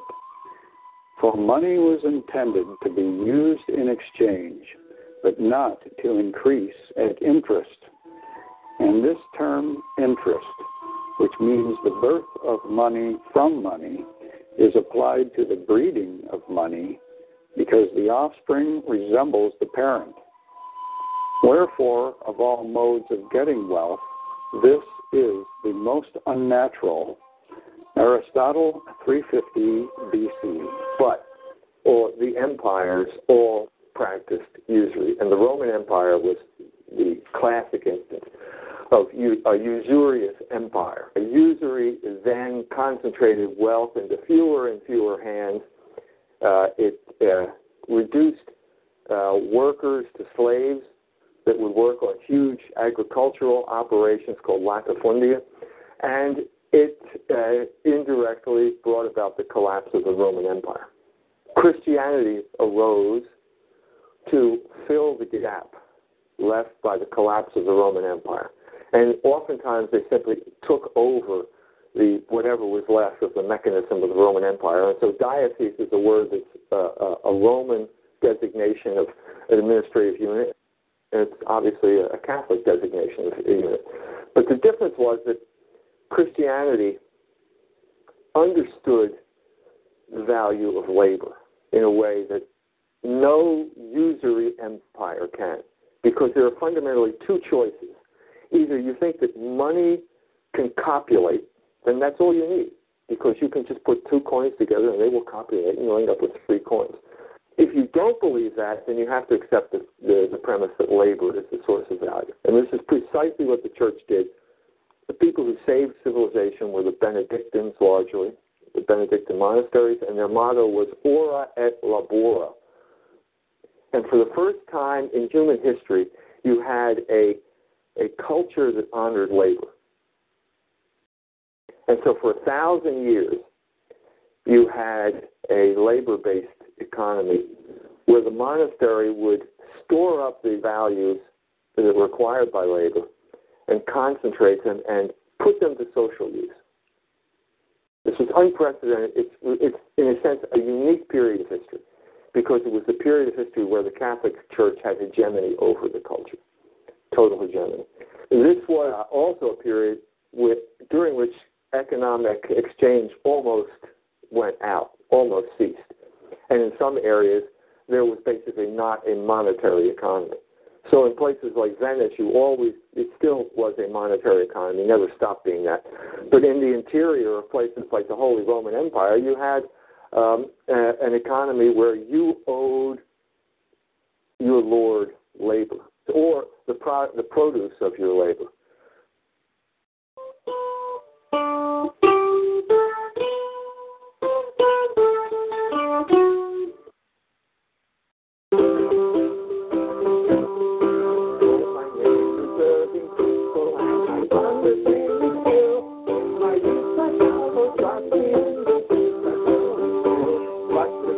The culmination is Savonarola takes over. He's preaching. The people are in the bonfire of the vanities. Reform is sweeping through the city of Florence, and then was threatening to sweep through all of the city-states of Italy. And the Pope, Pope Alexander VI, sided with Savonarola's enemies, and he was murdered. At that point, the church lost control of the discussion. It lost intellectual control. They did not resolve the usury issue in the way that the Muslims had resolved this century before.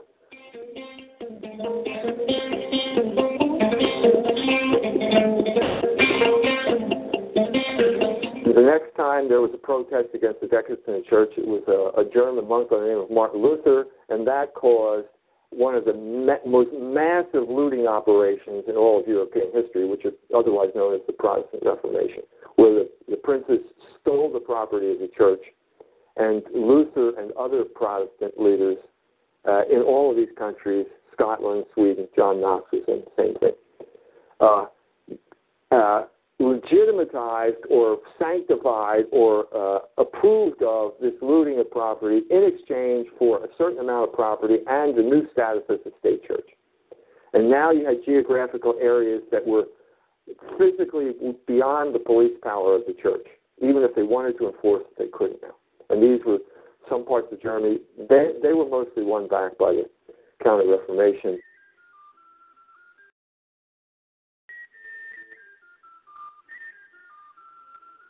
But England remained too difficult, and the Spanish Netherlands, the Habsburgs, could not get the entire Spanish Netherlands back until Holland, the northern provinces, became an outpost of the new religion. The new religion, I think, is what Karl Marx said it was. I think Protestantism is the worship of mammon. It's Christians acting like Jews, which means collecting usury on loans. The legitimatization of usury began not with Luther but with Calvin, who said that if it was a productive loan, then you could charge. In other words, if a businessman was borrowing money, it was different than a poor man, and so on and so forth. Has led to the situation that we're in today. Basically, once the church's police power was broken, once they did not solve the usury problem, these outposts were created, and they had basically usury-based economies, and they came over here. In other words, the Puritans, when they were expelled, when that fell through in England, they came over here, and so we had America then involved.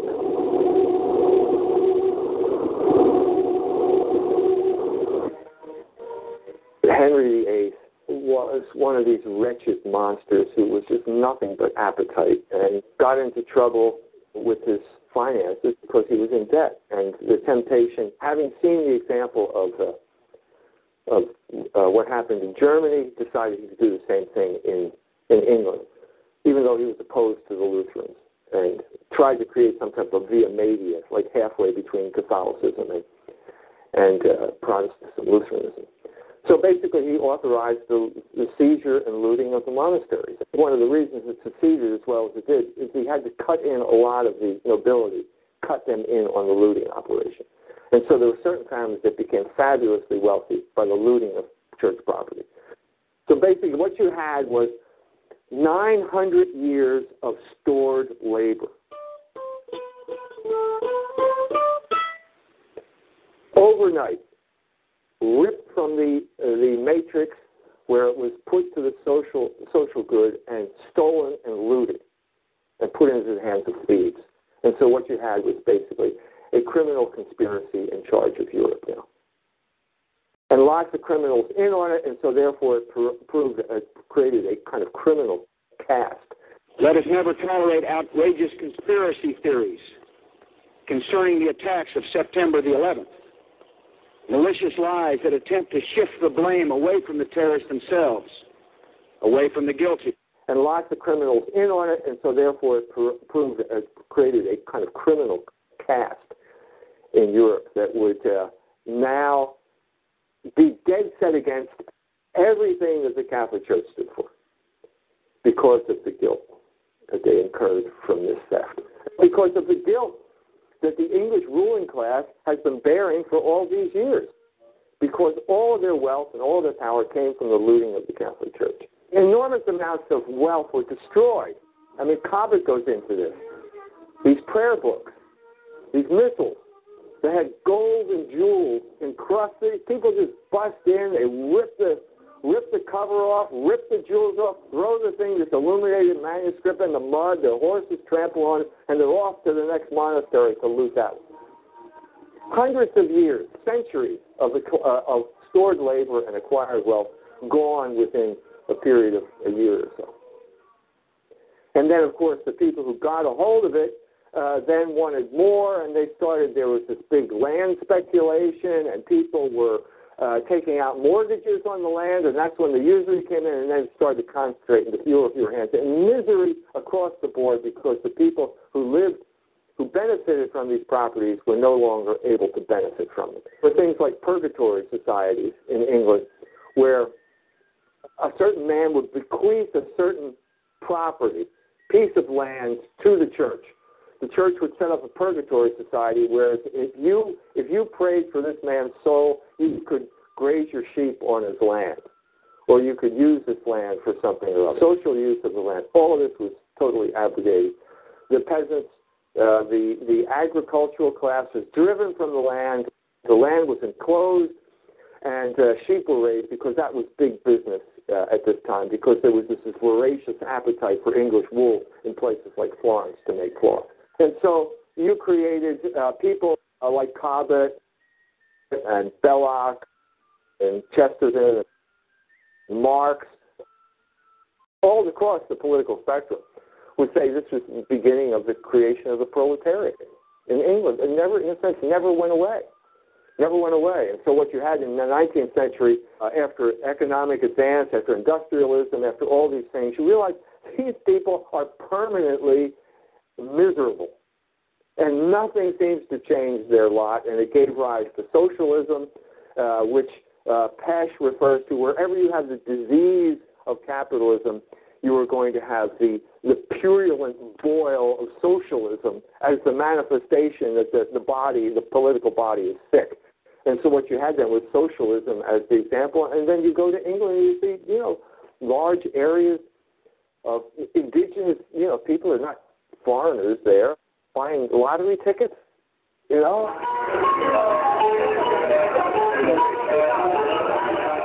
going to soccer games, soccer hoodlums.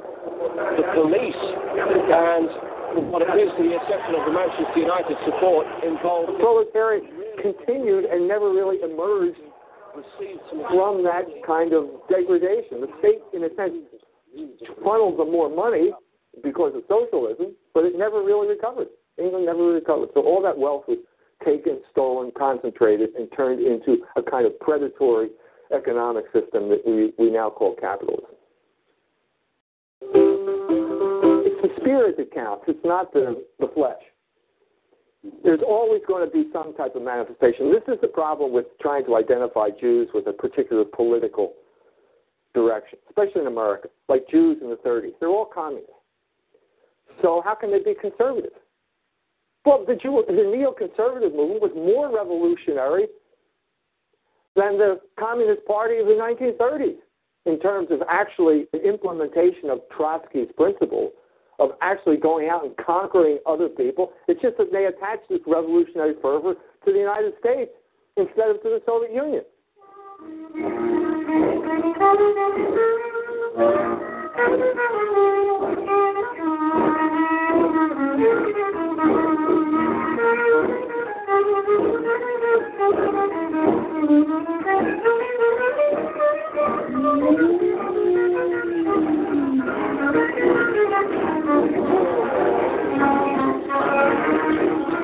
That's why it's important to identify the spirit and not a particular manifestation. You can't mistake the part for the whole.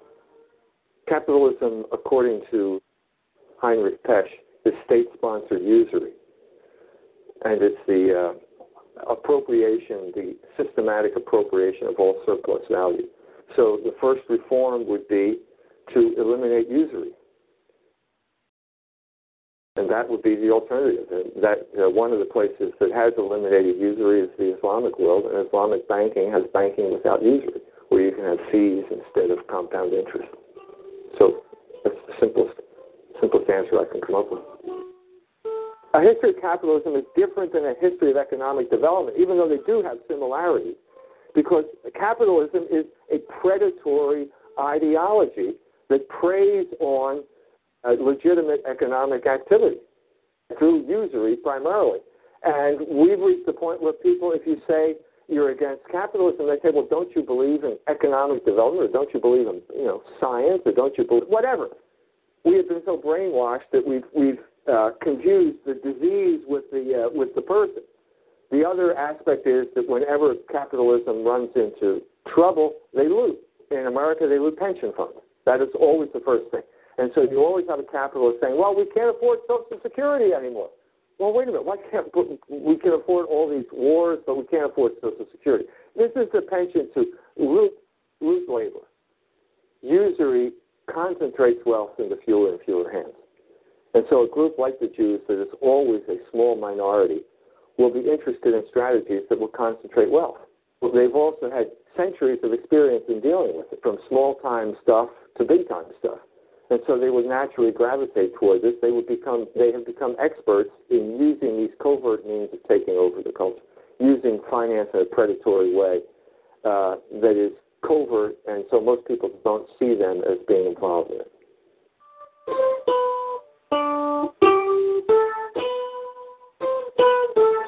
You have to have trust. And I'm saying that this is the problem with Jewish involvement in finance.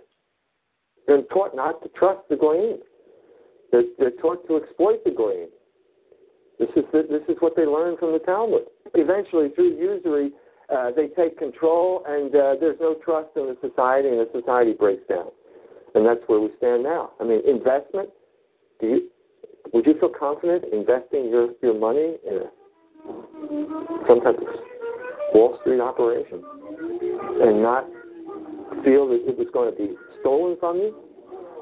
Well, this is the problem. This is what's causing the breakdown of the economic system now. We have to clarify, what is a Jew? Okay, we've already tried the theological basis. Now, when you say a Jew, the Jews do X. I'm talking about the Jewish people. The Jewish people are an organized entity whose constitution is the Talmud, which is anti-logos. It is a way of keeping Jewish people from the truth and keeping Jewish people from Christ. So what you're talking about is a Jewish control mechanism. The Jewish leaders keep the Jewish people captive in order to push their agenda. Israel Shamir said that Jewish people are the human shields for the Jewish leaders. Totally debilitating. It's totally debilitating. And it's so debilitating we don't even know we're blind. That's the problem. It's like conducting a military campaign and you're firing the artillery into fake tanks. Well, you're not firing at the target. You don't even know what the target is. It's been so suppressed that I'm saying we have to go back at least 100 years. In Culture Wars, we're going to publish the 3-part series that appeared in Civiltà Cattolica in 1890 on the Jewish question. Because that's when all of Europe was dealing with the Jewish question. Because largely of the predatory nature of Jewish finance in the 19th century. So I'm saying it's totally debilitating. We don't have this vocabulary. We can't talk about it. We are always engaging in something like you have to call shadow boxing. Is it the liberals who are the problem, or is it the conservatives who are the problem? Is it the Democrats who are the problem, or is it the Republicans? Well, to give you some reference point, after President Obama announced his initiative about going back to the 67 borders, the borders of Israel and Palestine should be based on the 1967 lines with mutually agreed swaps. Within one day, Benjamin Netanyahu showed up in this country, and the entire Congress of the United States gave him 29 standing ovations. A totally disgusting act of groveling before a foreign potentate that you would think would be impossible in a country like the United States. But they did it, and not only did they do that, they were told to do it by IPAC, and they were told, these congressmen, that if you don't do it, you will never get any money. Now, is that a Republican issue or is that a Democrat issue? No, that's a Jewish issue. And if we don't have the vocabulary to deal with it, we're crippled. And that's exactly the situation. We're crippled. The government is totally unresponsive to the people of the United States.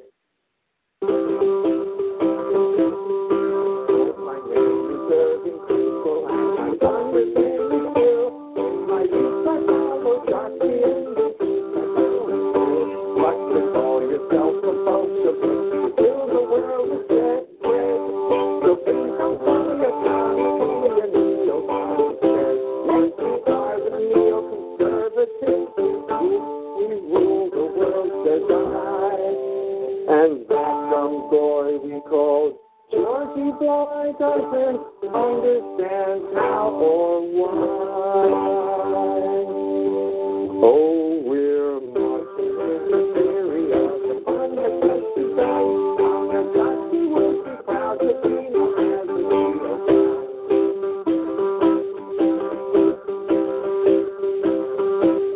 The boy he pacified while watching their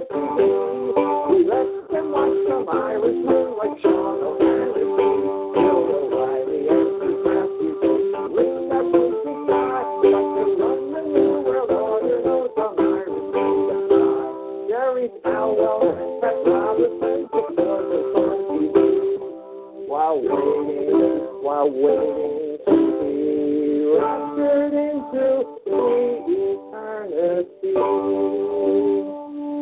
Oh, we're marching up the field of the hundred. We're marching without the beat on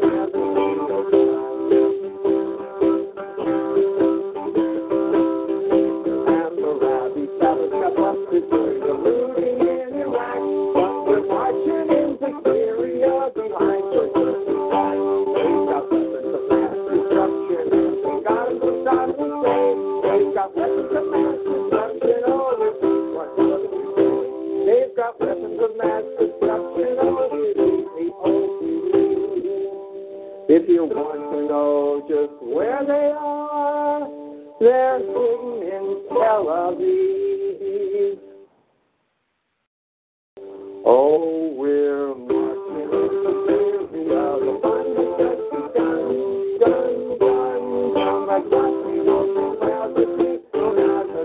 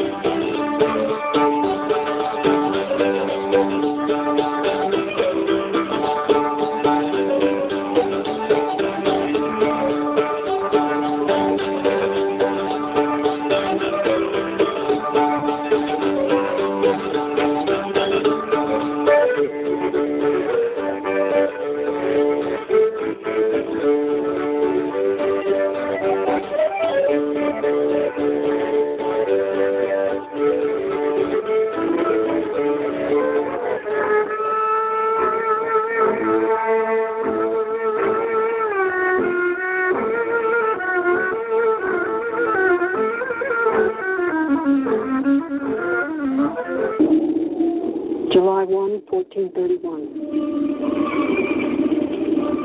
The Battle of Higuerula, Grenada, Spain. The Sultan of Grenada was defeated by the Spanish in the famous battle. For 700 years, the Christians fought the Mohammedans. This battle was just one of many. The Spanish could never be certain which side the Jews would be on. Higuerula was led by Isabella's father, King Juan II of Castile. 1431 was also a unique moment in contemporary history of the Jews. They were an integral part of the army of Sultan Muhammad IX, fighting the Spanish, the Catholic soldiers of King Juan II. They allied themselves openly with the Muslims against the Christians. In the famous Royal Gallery frescoes in Madrid, the Star of David is depicted frequently in the 1431 battle for southern Spain. Some 60 years later, King Juan II's daughter, Queen Isabella of Spain, and her husband, King Ferdinand, expelled the Jews from Spain.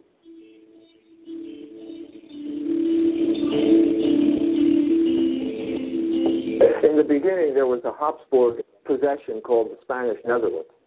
In 1492, the Jews were expelled from Spain, and many of them moved up to the Spanish Netherlands.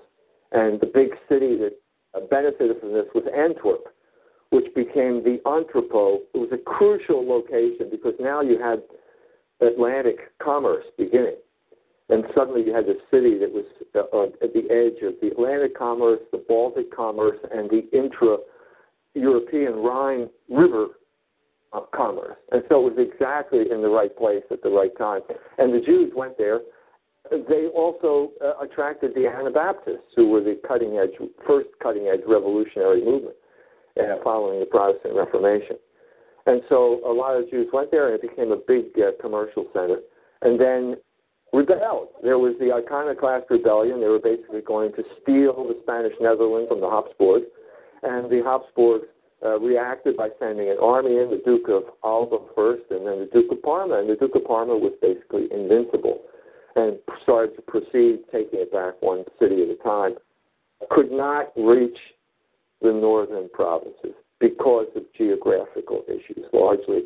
Holland is the delta of the Rhine, and it is very low. It's called Les Pays Bas, die Niederlande, the lowlands, and it's easy to flood.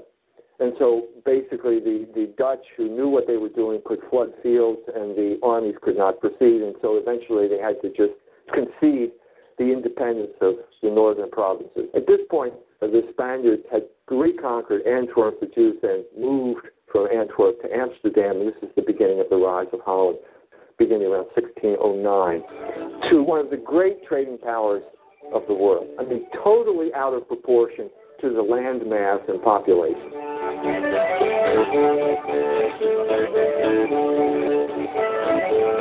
So, to give you an example, there were 20,000 ships in the 17th century, 20,000 European ships, 500 French ships, 2,000 English ships, and 15,000 Dutch ships.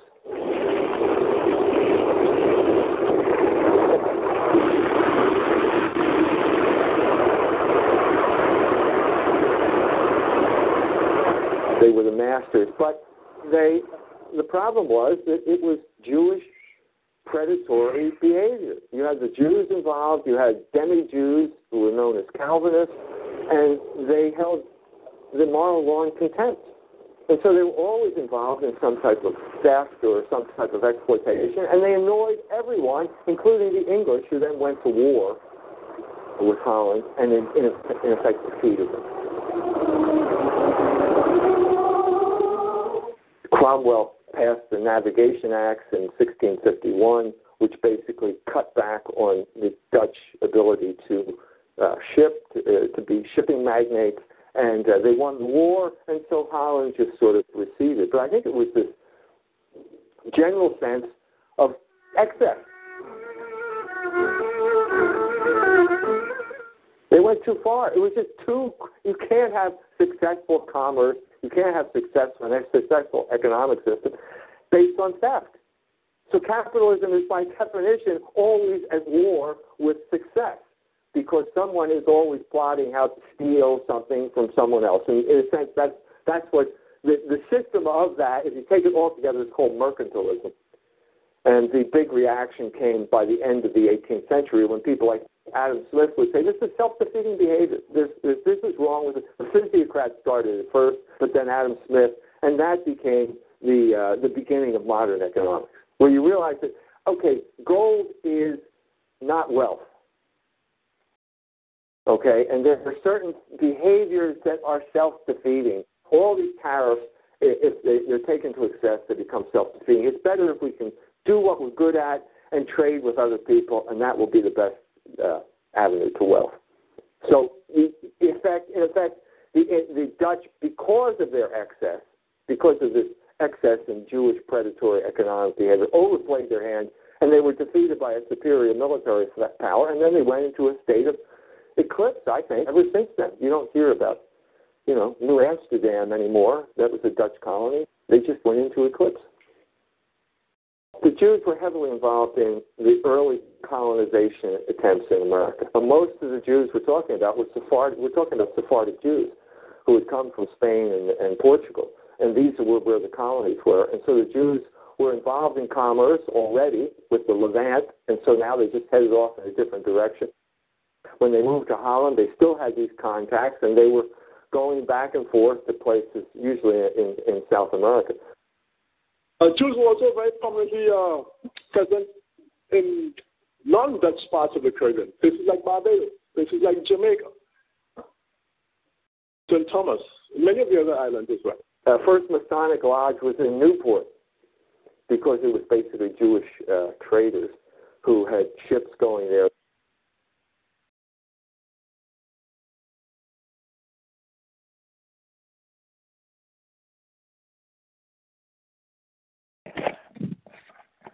Sure enough, they knocked me off. Synagogue there, and they played a huge role in commerce, and commerce at that point was basically the triangular trade where you get slaves and you'd ship them over in those ships, and then you drop them off in the Caribbean, and then you get sugar or rum, and then you take that north to New England, and then you get wood and turpentine and tar, and then you ship that back to England. So you go back and forth, and then you take manufactured goods from England and go back down again. And so you have to keep the ships flow going around that way. And the Jews were heavily involved in that. The Jewish involvement in the African slave trade begins, as far as I can tell, long before the actual slave trade across the Atlantic itself. The transatlantic slave trade has its immediate origins around about 1441, when Portuguese sailors landed on the West African coast and kidnapped a few Africans, brought them back to Europe. Africans were brought back to Europe, to Portugal and to Spain as part of that particular trade for several years. Columbus, of course, arrived in the Americas in 1492, approximately half a century later. In 1502, the first Africans were brought to the Caribbean. The Caribbean is where the transatlantic slave trade begins. For over 100 years before Africans were brought as slaves to this country, the United States of America, Africans were being brought across the Atlantic to the Caribbean, to places like Hispaniola, the island which today is shared by Haiti and the Dominican Republic, and to other places as well. Jewish involvement then in that transatlantic slave trade precedes by many, many years, perhaps by 1,000 years, the actual beginnings of the transatlantic slave trade.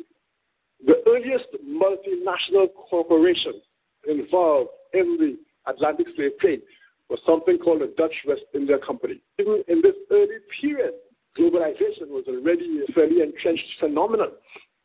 The slave trade was a great example of globalization. Here you have the Dutch West India Company, out of Holland, of course, which went to West Africa. They had their own private army. They established forts on the West African coast. They had their own colonization, via private enterprise. It was like privatized colonization. These were like surrogate governments almost, these chartered companies as they were often called. So the Dutch West India Company in the 1600s then was the pioneer in this kind of multinational, globalized prosecution of the slave trade. And apparently a large number of the shareholders, the stockholders in this Dutch West India Company were Jews. The Jews had been chased out of Portugal and Spain. They had been chased out of all kinds of places. They found some respite from their wanderings in Holland. They became an influential factor in Holland. And I've seen a variety of figures. This, too, is an area of some controversy. I have seen estimates varying from 25% to 50% concerning the stake of Jewish stockholders in the Dutch West India Company. But suffice it to say that they were an important element in the Dutch West India Company, which was the preeminent entity carrying on the slave trade in the early period. The Dutch West India Company was responsible for importing, the earliest slaves to places like Brazil, to some parts of the Caribbean, either directly or indirectly, I think, to this country as well, in a very early period in the 17th century. In many areas in the Americas, Jews were a dominant element in the slave trade. In Brazil, for example, in the 17th century, Jews were a dominant element in the slave trade. They owned a large number of the plantations. They were often very importantly positioned in other aspects, not necessarily the plantation aspects, but things like, say, the importation of slaves, things like the warehousing of slaves, things like the auctioning of slaves, things like the provisioning of slaves, things like manning slave ships, provisioning slave ships. In New England, for example, at the height of the Atlantic slave trade, rum became a major economic venture in New England, places like Providence, Rhode Island, places like Boston and so on. And rum was a major factor in the slave trade because rum was one of the major items of trade, one of the major items that slave ships carried when they went to West Africa to trade and exchange for slaves and so on. At one point, all the rum distilleries in Boston were owned by Jews. I think there was something like 18 rum distilleries. So in all of these areas, both directly and in terms of ancillary industries feeding the slave trade, Jews were very, very important.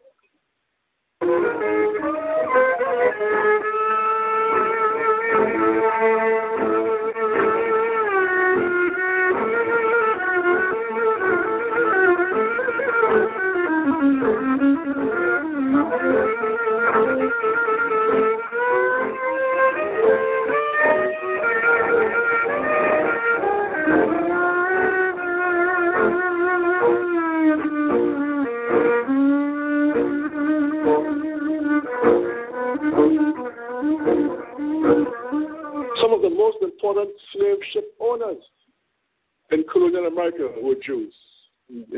Perhaps the best known of these is a man called Aaron Lopez.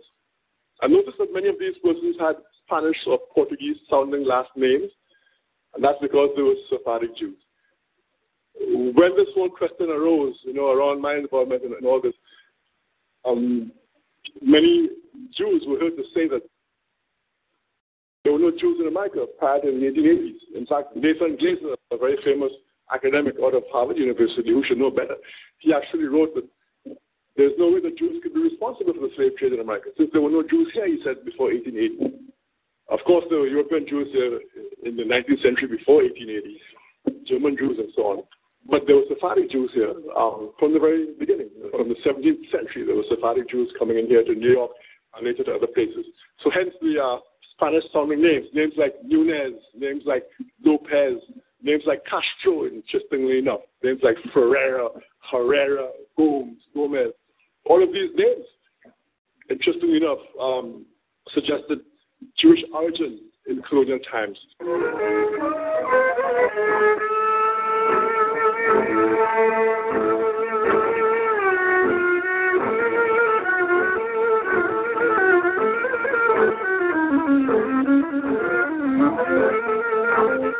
First Masonic Lodge was in Newport because it was basically Jewish traders who had ships going there. The first synagogue, they established a synagogue there.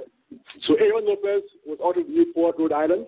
He was one of the largest slave ship owners in colonial America. This man had a fleet of ships for many years. He sent his ships to West Africa. They traveled from West Africa to the Caribbean, to Barbados, to Jamaica, St. Thomas, places like that. He had members of his family situated in the Caribbean. He had a whole network going on.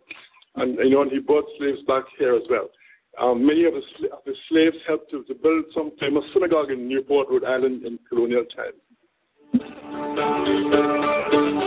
What is the message of Amsterdam? Exploit your fellow man to the fullest extent possible. And that's, I think, the legacy that Holland, that Calvinism and these Judaizers left with Holland. There's a Babylonian Talmud and a Palestinian Talmud. The Babylonian Talmud was codified in the 7th century. And so after that, once you have a commercial centers, like Prague, for example, was a big Jewish commercial center for trade in slaves and salt. They had contact with the East because they were selling Slavic slaves. And Prague was kind of an entrepot for that type of thing. And they were selling European slaves too. Yeah. To people in Spain, for example. Yeah, anybody wanted to buy them. They had contacts in the East. And gradually, as this campaign of conversion took off in the West, the Jews who did not want to convert gradually gravitated toward the East.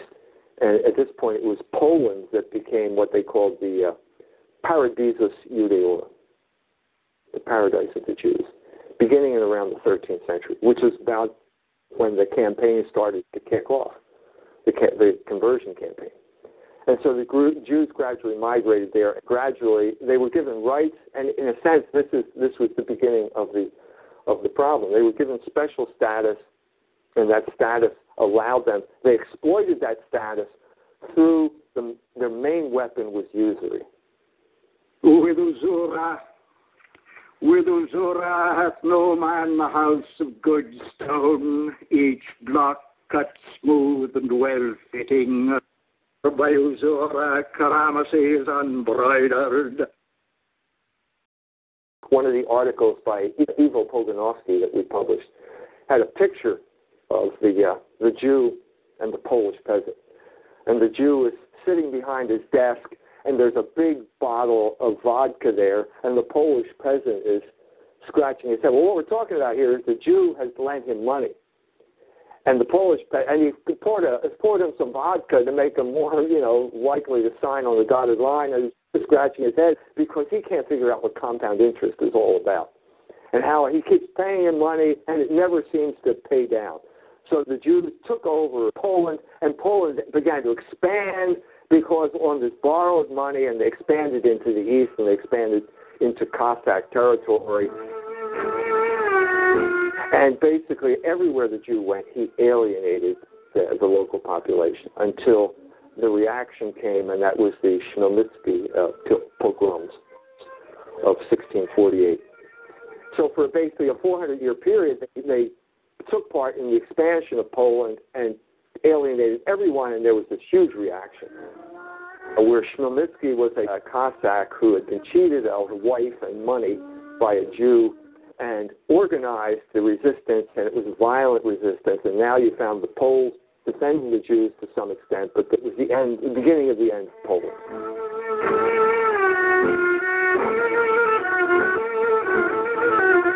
The Polish ruling class was a land-based aristocracy. And land-based aristocracies always have trouble with money. In a sense, the feudal period in Europe was basically you owned the land and you had people on the land, and those people owed you X number of bushels of grain. But you need money right now. So how are you going to transfer those long-term prospects into short-term cash? Well, that's where the Jew came in terms of lending money. This was the case much later in Poland than, let's say, in Italy, which was the forefront of economic development in Europe, the city-states in Italy. So this is basically how they took control of the Polish aristocracy, by lending money. They did the same thing in England. They landed aristocracy money, and if the Jew lends you money, you become the slave of the Jew. The classic instance of this was Winston Churchill, whose family was deeply involved, and he became a representative of Jewish interests because they forgave his debts. That's how they got their hold over the Polish aristocracy. Because the Polish aristocracy felt that they could not engage in industrial, or they couldn't, for example, make whiskey. That was beneath the dignity of the Polish aristocracy. So they would give licenses to the Jews. Well, the Jews exploited this as a way of taking control of the peasantry. They used alcohol as one of their weapons of cultural warfare.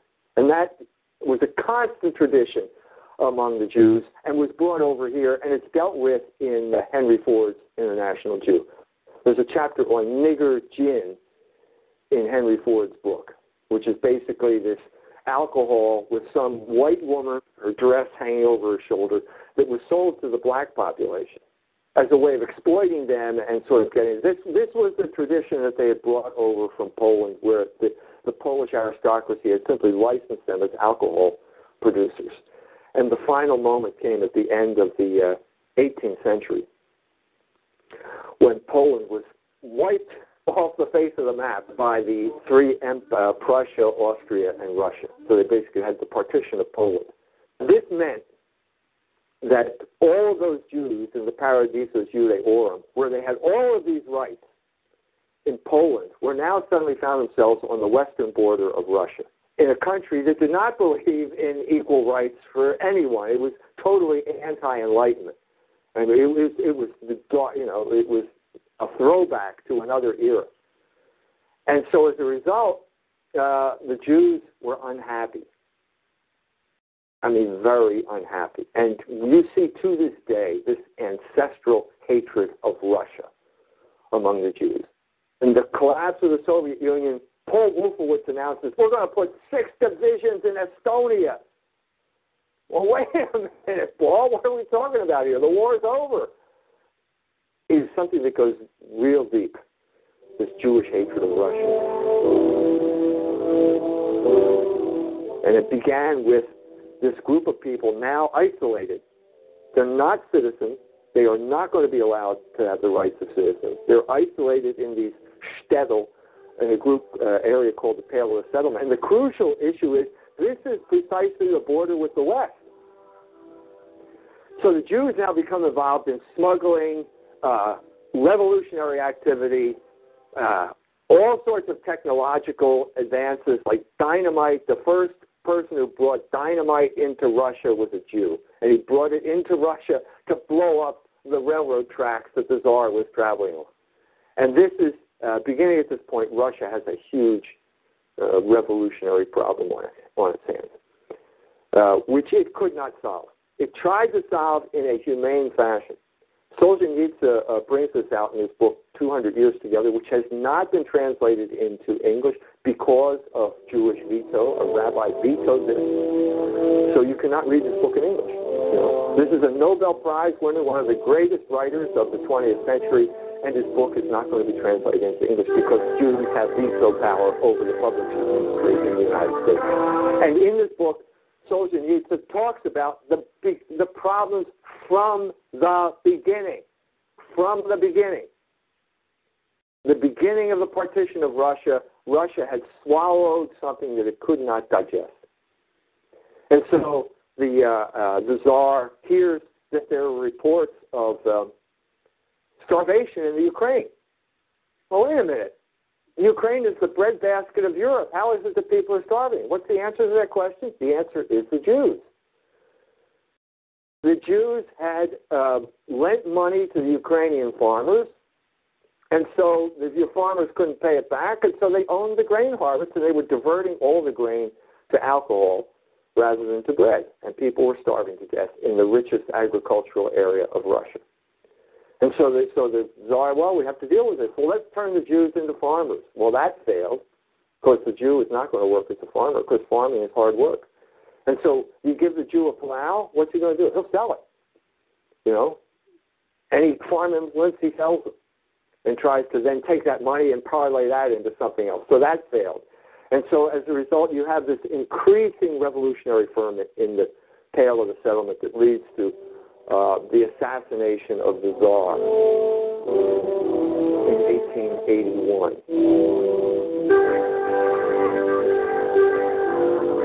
I've been in St. Petersburg where he fell on the ground. They built this elaborate Russian Orthodox church, the Church of the State Precious Blood.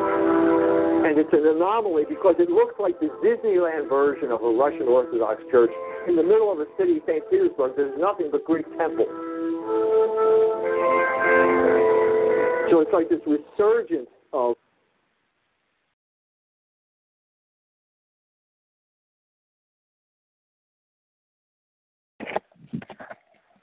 it looks like they knocked me off mute. Here we go.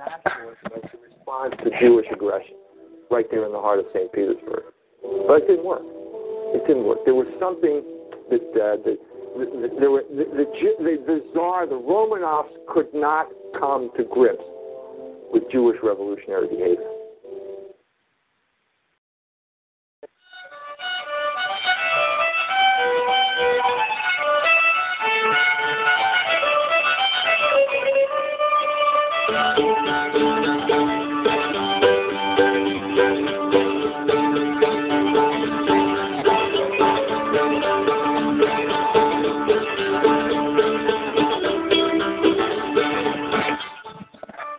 Very interesting so far, at least for me.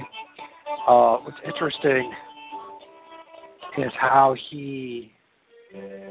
Michael Jones, almost said it was almost like a throwback to the Dark Ages, didn't he? But he stopped himself. You guys know what's going on. Look, always remember when you're listening to this is a true part of the story, the history of humanity. But it isn't the complete story. And the Jesuits in Rome were taking advantage of this whole situation, now weren't they? They certainly did. So let's be honest about things. And this, so there's, they see the whole picture, at least for me. You can talk all you want about the Jesuits, and it's a very important thing to understand and know who are the head of the dragon is, the spider that's creating the web. But, there is this reality that the synagogue of Satan has been in bed with Rome. So now we're talking about that. But I think what people make the mistake is they hear about the Jews and that's it. They can't look at their own, say the Roman Catholic can't look at their own institution. If you're Protestant, if you're American, whatever, you can't accept the fact that your group is part of the problem too. But we're going to talk about the Jews today, so it's not going to be the usual story on this show. But, we should listen to it. And certainly he's coming from a Roman Catholic bent. He's a propagandist for the church, so he almost let the cat out of the bag. Once again, this is a classic example of it's not what they say so much what they neglect to say. And keep on listening to it. And as far as picking up my son, I was supposed to have picked him up about, I don't know, supposed to pick him up between 6 and 6:30, but his mom asked to wait until 7:30. So we'll keep this going.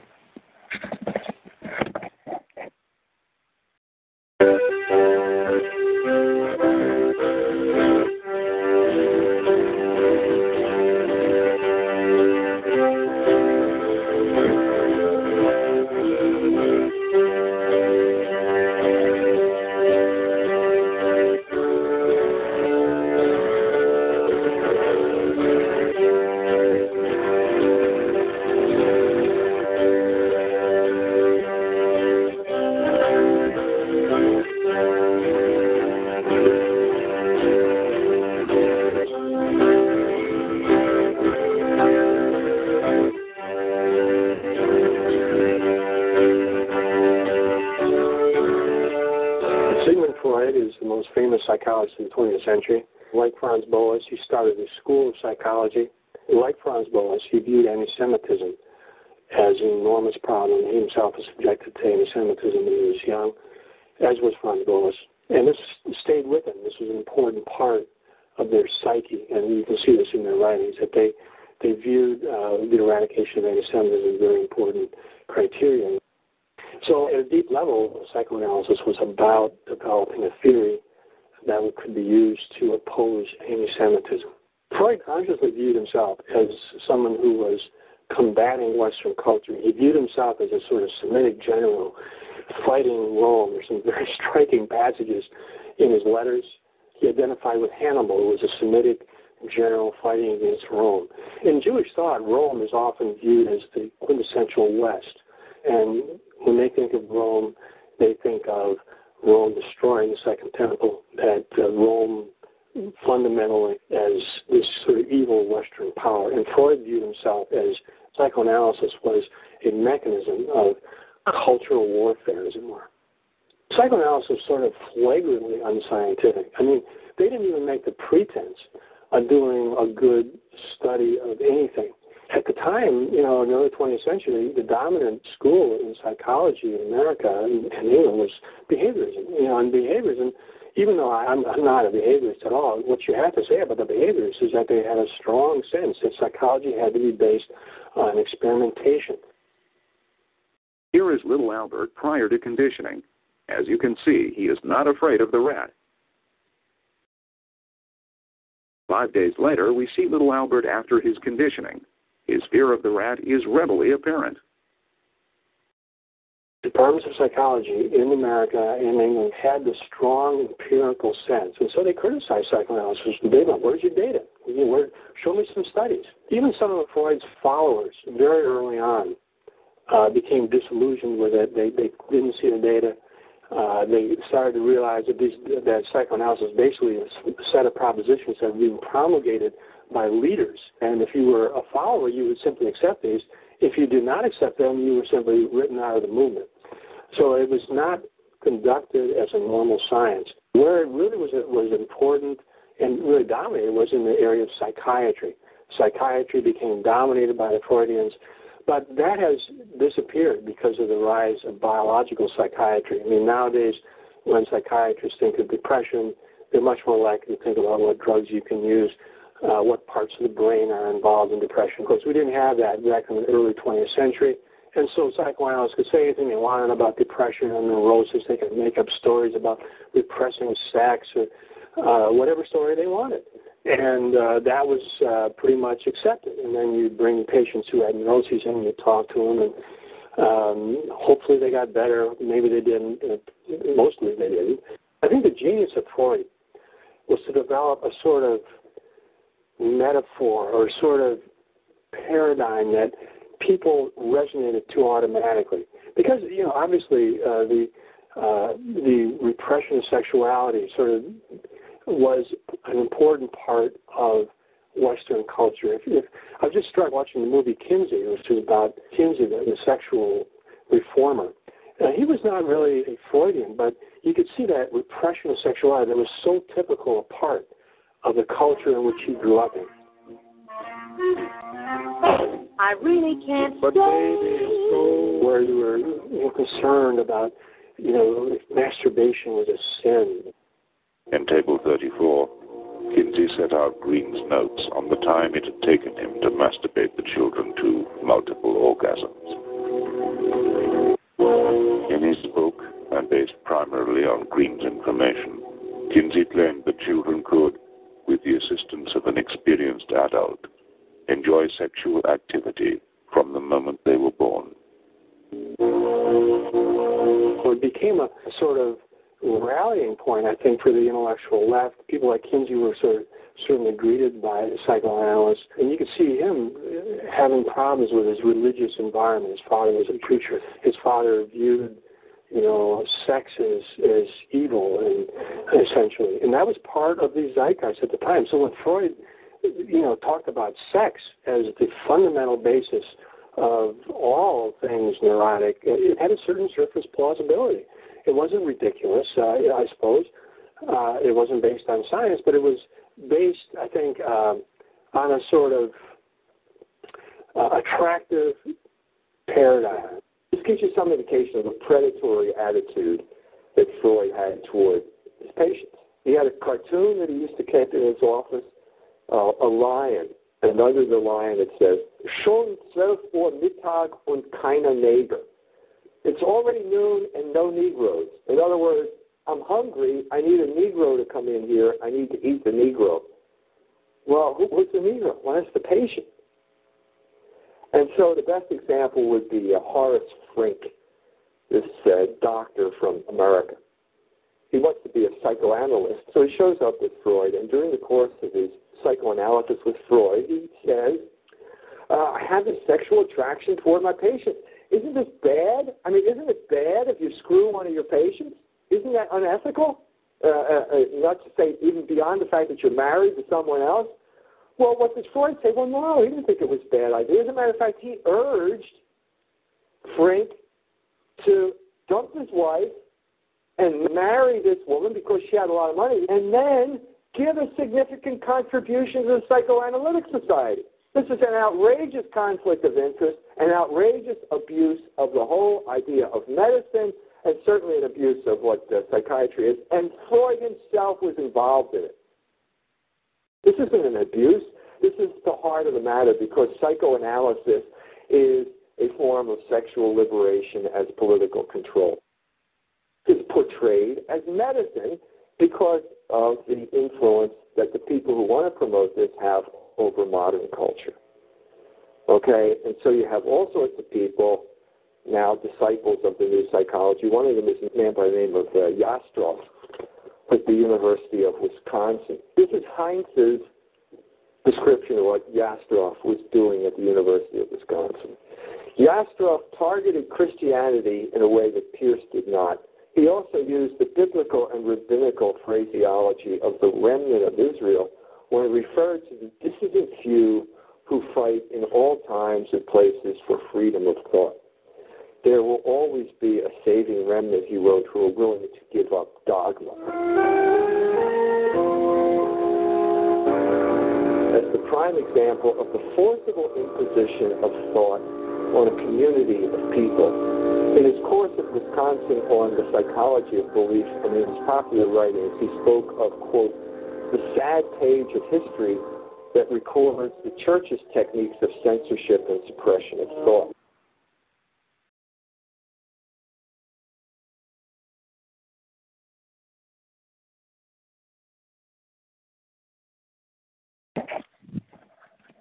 Well, they knocked me off again here.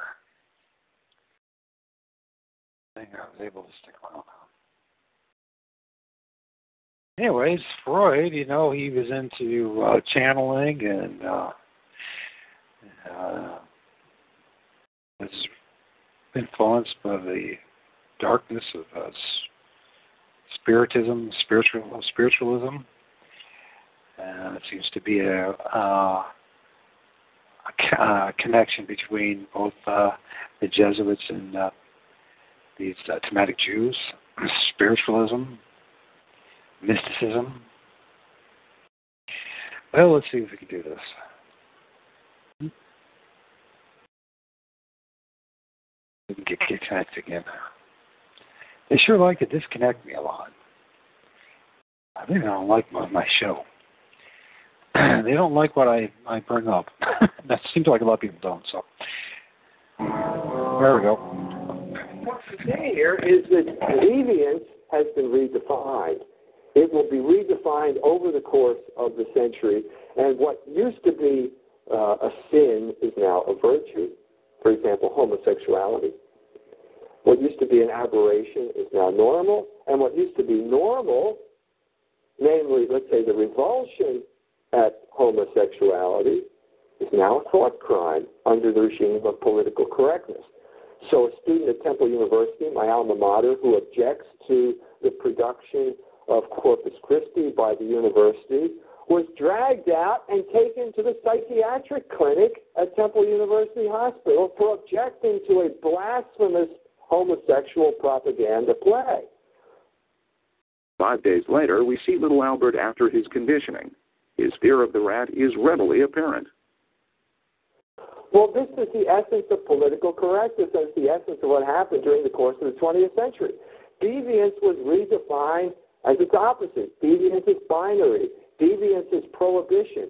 There's never going to be a world without deviance. What you have here is the invertum alla vertu, the transvaluation of values, where what was good is now bad and what was good is now wicked. This happened in the realm of psychology, largely through the efforts of people like Freud. So you see this as a way of cultural subversion. Freud became the vehicle for cultural subversion and was interested in those particular terms.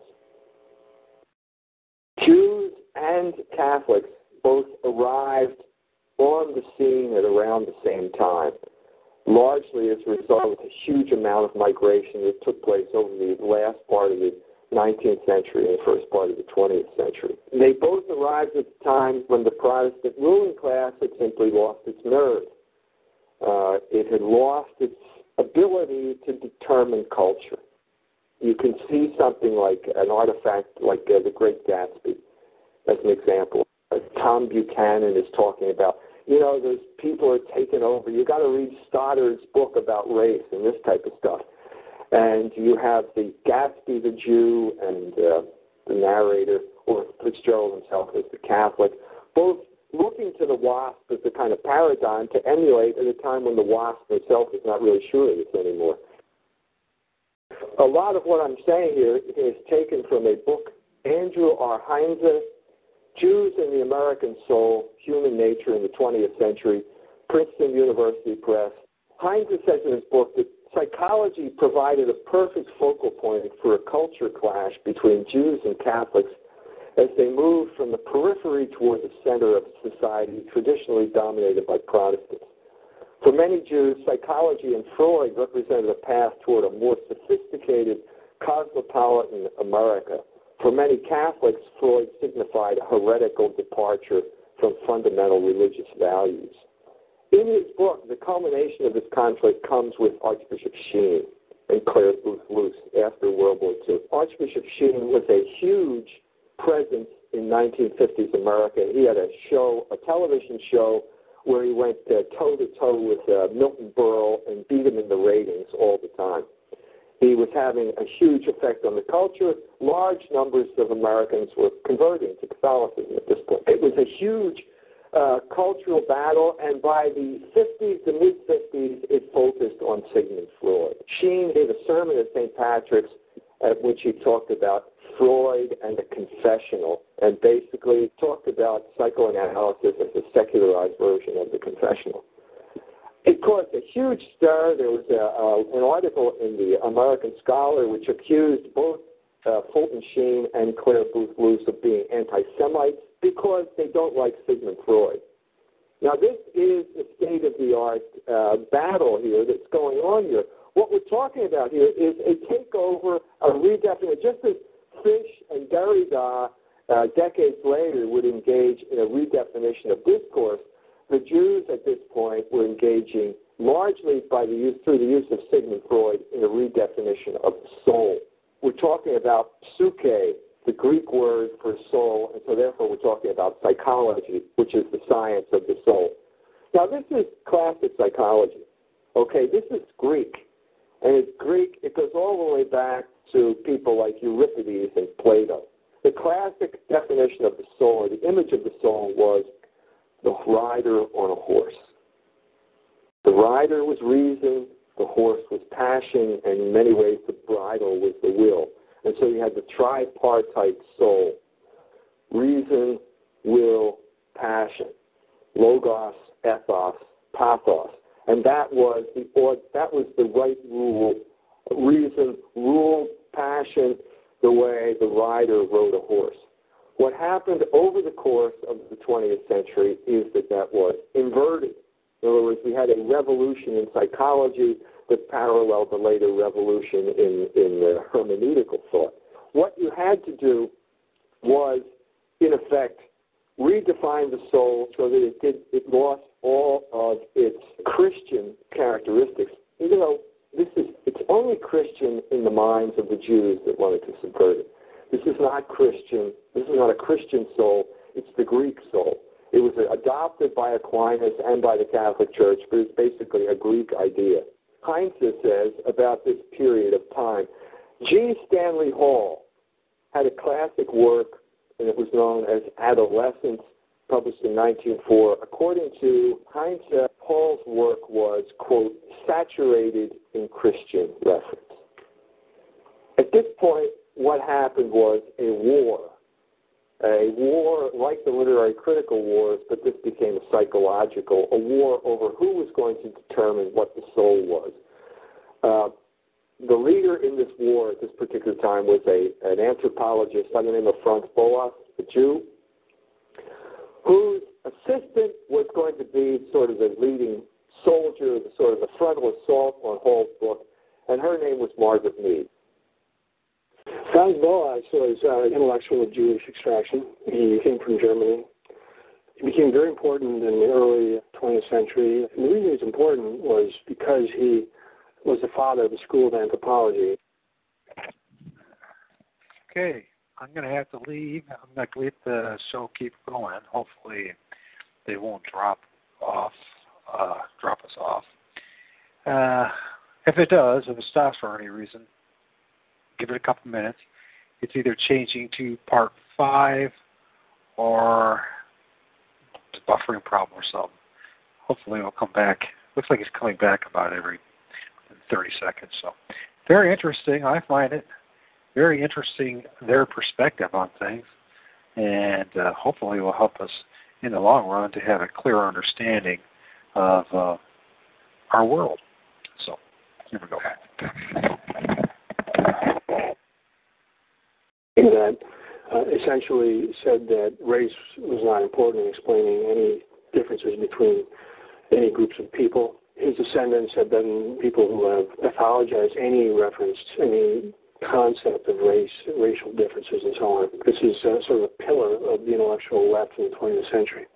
And it's important because he founded this school. They became the heads of the departments of very important universities, so that by the mid-1920s, his students basically dominated the American Anthropological Association, made a very clear ethnic political agenda, at least for the Jews among them. In other words, Franz Boas was not just a sort of intellectual pursuing truth or something like that. He well recognized that he had a very strong Jewish identity. One of his main goals in life, one of his main purposes was to promote this intellectual perspective, which he thought would be important for combating anti-Semitism. He had the sort of rise of racial anti-Semitism culminating in the National Socialist movement in Germany. He viewed his ideology as combating that. He was also associated with far-left political organizations, and that's been typical, I think, of his disciples as you go down. He died in the late 1930s, but then his disciples effectively dominated anthropology down to the present. It's classically portrayed as the nature versus nurture battle. In other words, the issue was environment or race at this point, and Boas and these people had decided that the important thing was environment, and they had to defeat the racists. One of his big ideas was that You couldn't make generalizations about culture. You couldn't develop a theory, a universal theory of culture, because each culture was, incredibly unique and sort of beyond the pale of scientific generalizations. And prior to him, there was a sort of robust evolutionary theory of culture where you had these various grades of culture, beginning with hunter-gatherers, chiefdoms, nation-state societies, and so on. And the problem he had with that was that the people who were doing this viewed European culture as a pinnacle, and that to him was anathema. He was a strong identified Jew. He viewed the Prussian culture of his childhood as very dangerous. He had very negative memories of that, very negative attitudes about that culture. And I think that's sort of the common denominator, I think, of all of these Jewish intellectual movements that we're talking about, is this underlying, hostility, distrust, this deep historical memory of the negative things that have happened to Jews in European culture. So when he thinks of the Prussian culture of Germany, he doesn't think of cathedrals and kings and leaders. He thinks that there were elements of anti-Semitism there, that it was a Christian culture, that Christians had oppressed Jews over the centuries. So for him, these cultures were not the pinnacle of civilization. They weren't the pinnacle of their science or anything. And so as an attempt to deconstruct culture, this is the origin of the sort of cultural relativist movement, that all cultures are sort of equal. There's no way to grade them in terms of even of their technical accomplishments or anything. You had famous disciples, Margaret Mead.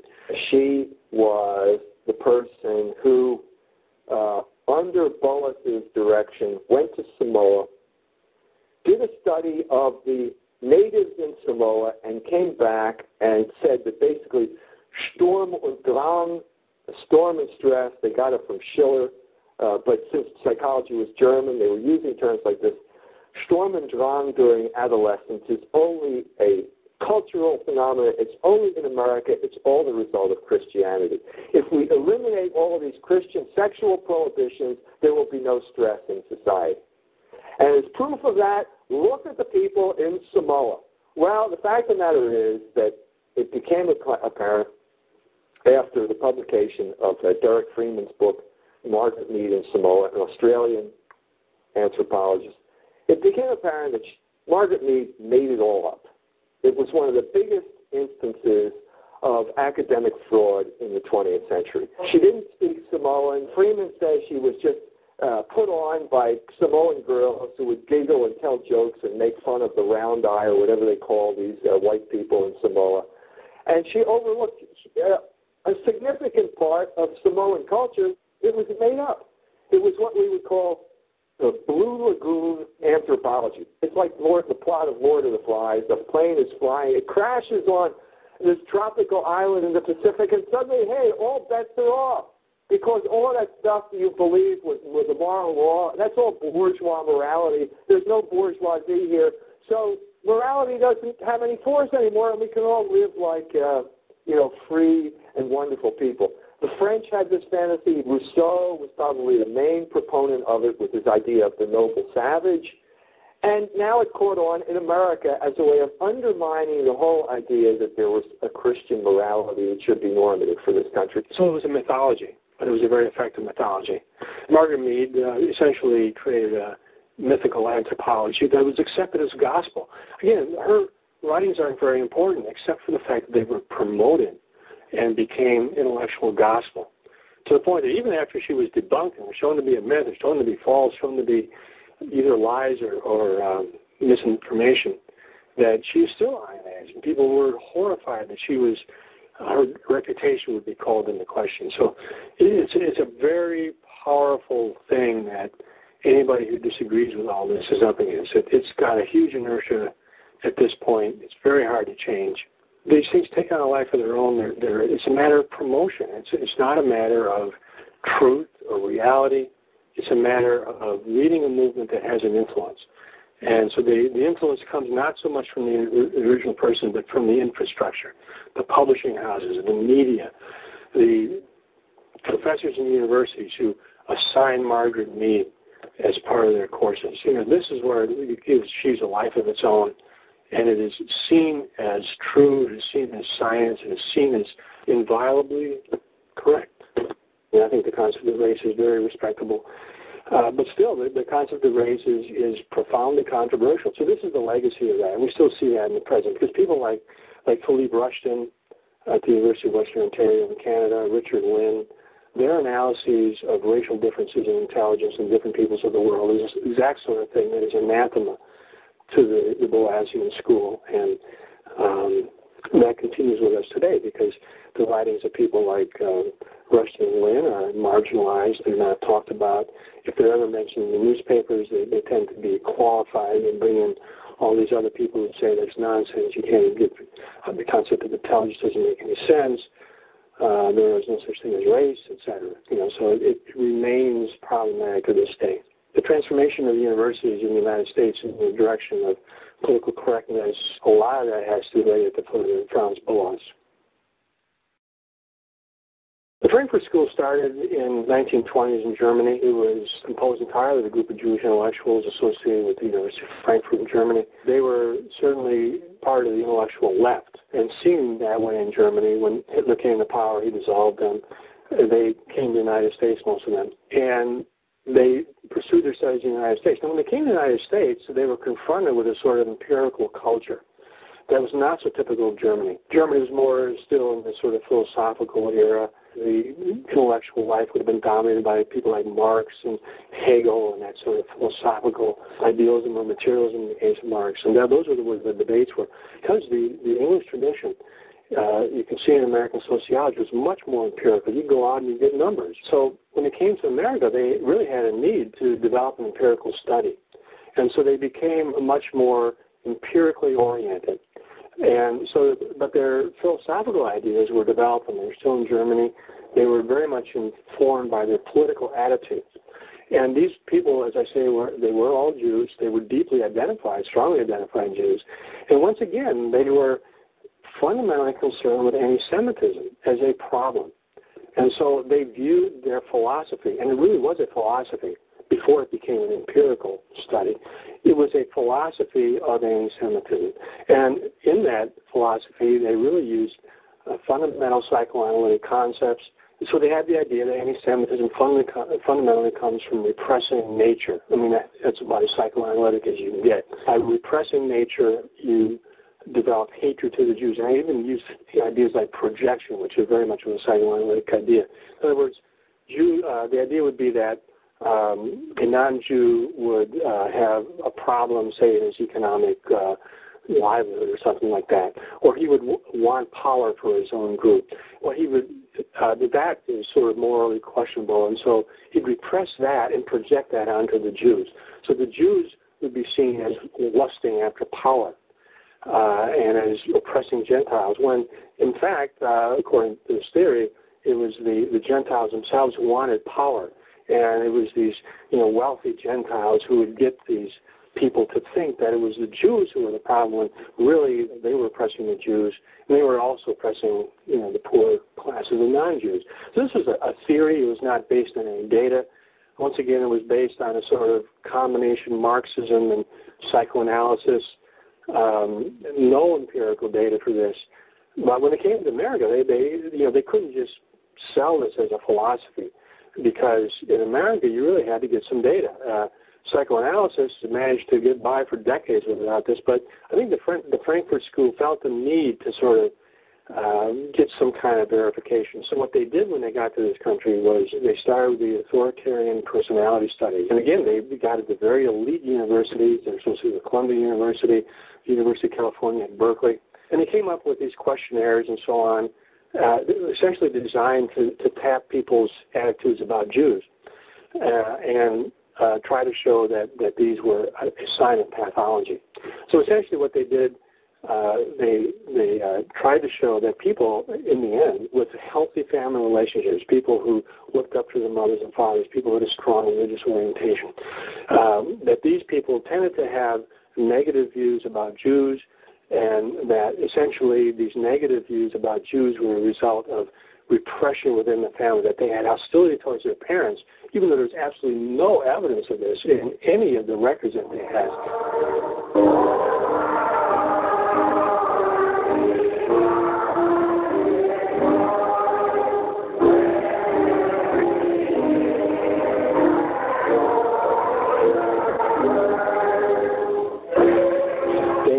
interpreted positive feelings for parents as sort of sublimations of hostility, because in the records, the people who had strong family relationships, had sort of strong attitudes about their in-group and their family, their nation, their race, these people tended to think, to have more negative views about Jews, because after all, Jews were an out-group. They interpreted these positive attitudes about their family as, repressions of hostility towards their parents. And conversely, when they found sort of surface feelings of anxiety about their parents, they interpreted those as signs of deep affection. And so the people that they were idealizing had sort of anxieties about whether their parents loved them. They had ambivalences about their sexual identity and so on.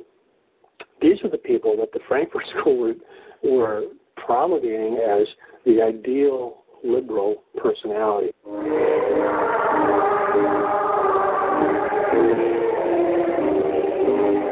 The major obstacle was the family. And the nuclear family, with the father in the lead role, was extremely dangerous. Frankfurt School saw it as a repressive structure. So the nuclear family, with a certain amount of restraint that's necessary for a family to function, was the place that people learned to be repressed. And they got conditioned to following orders. And this made them into what a later writer, Adorno, would spin into a book called The Authoritarian Personality. And the authoritarian personality was very bad. It conditioned us for a society where we would follow orders, hence, patriotism. So when the Kaiser called, Germans rallied to the cause. When the President of the United States called, the Prime Minister of Britain, the President of France, people, because of the nuclear family, were conditioned to respond to the father figure. Anyway, that all is really pretty simplistic, but that's what they said. So it became very, very important to undermine the family. When I was a student at Johns Hopkins, I can recall in sociology and political science class, they did nothing but talk about this book published in 1950, The Authoritarian Personality. They talked about it, they analyzed it, they criticized it, they talked about the methodologies and this and that. It was a subject on my exams. But the weird thing was they never assigned the book for us to read. And of course, it's only much later, you see, when I was browsing a used bookstore, that I discovered the reason why they never assigned the book. Lo and behold, right here on the introductory page, The Authoritarian Personality, copyright 1950 by the American Jewish Committee. This is ethnic politics. This isn't science. This is unbelievable. And so many of the problems now facing white Gentiles, which they may not feel yet, arise out of this study and the prejudices, the bigoted positions that are set forth very candidly right in the introduction to the study.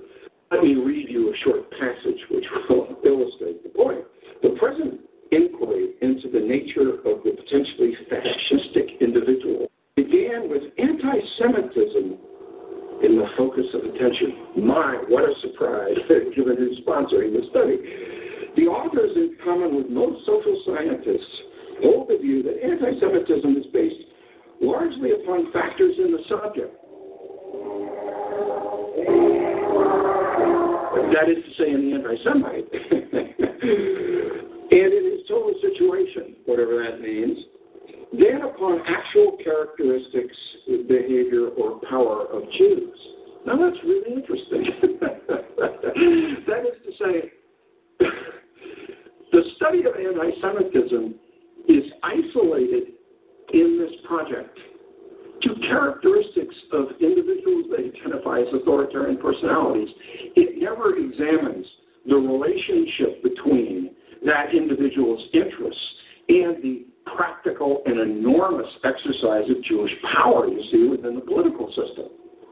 It never examines the consequences and impact of Jewish power upon that individual and his reaction to it, you see, because then the whole subject becomes much more nuanced and, frankly, far less prejudiced and far less bigoted. And classic statement in the introduction to the authoritarian personality where they are discussing the methodology of all the studies in this thick tome. And they say here, groups in which there was a preponderance of minority group members were avoided in the study. And when minority group members happened to belong to an organization which which cooperated in the study, their questionnaires were excluded from the calculations. What they're saying there is that, you see, prejudice and racism are uniquely white characteristics. This isn't science at all. It's simply ethnic warfare, and it is such blatant and obvious ethnic warfare, this book, and everything it spawned.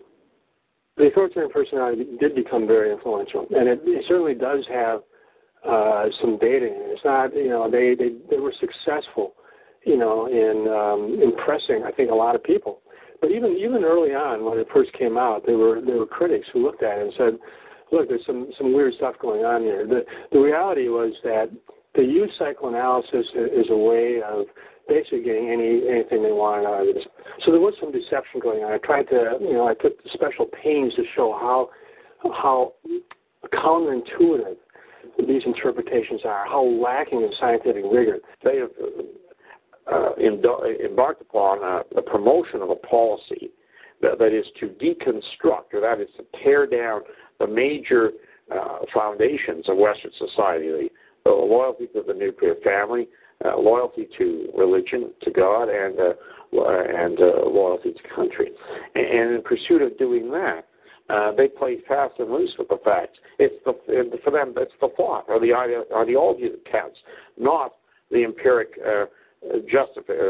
justification for conclusions. The Frankfurt School, at its base, developed the ideology that you had to sort of reject your family. By rejecting your family, you would then be more likely to accept, or you would be less likely to be anti-Jewish. And so, it's a remarkable thing because they never supposed that Jewish children should reject their parents. If they're going to promulgate Judaism to the next generation, you have to have children who identify with their parents. But in the authoritarian personality, identifying with your parents, who were Christian especially, was the epitome of pathology.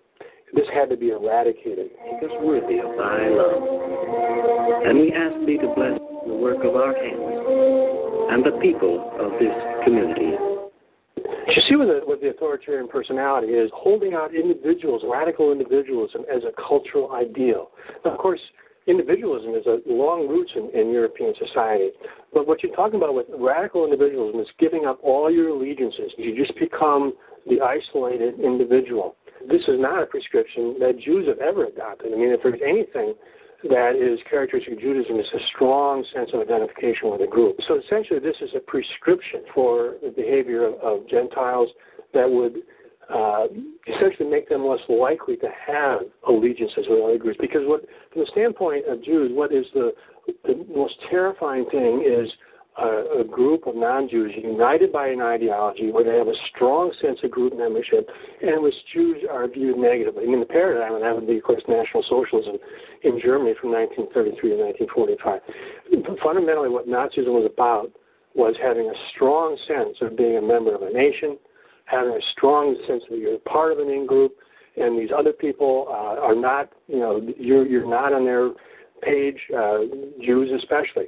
And so one way to get rid of that, basically, is to advocate individualism for everybody. Get rid of your allegiances. Don't have any allegiance to religion, country, race, even family. And again, one of the points I keep making there is that this is completely hypocritical because to be a strong identified Jew means that you are highly connected to a group, that you have a strong sense of group membership, that you think of out-groups as potentially threatening, as enemies, and so on.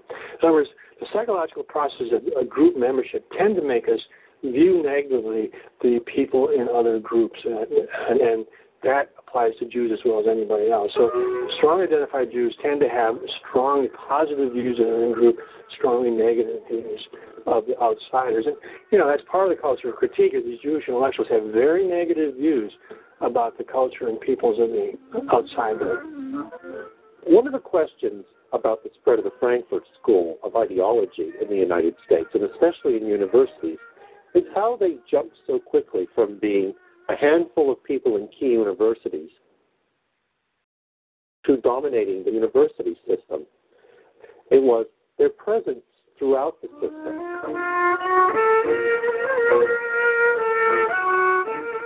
While Boasian anthropology was spread by a careful process of the development of cadres and placing them in key positions over the course of a generation, the Frankfurt School very quickly came to ascendancy all across American higher education.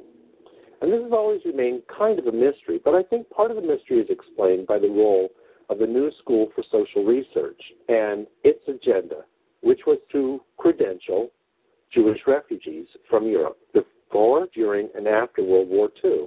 These people were credentialed in a very pro forma manner. Very few of them did anything like what we would consider coursework.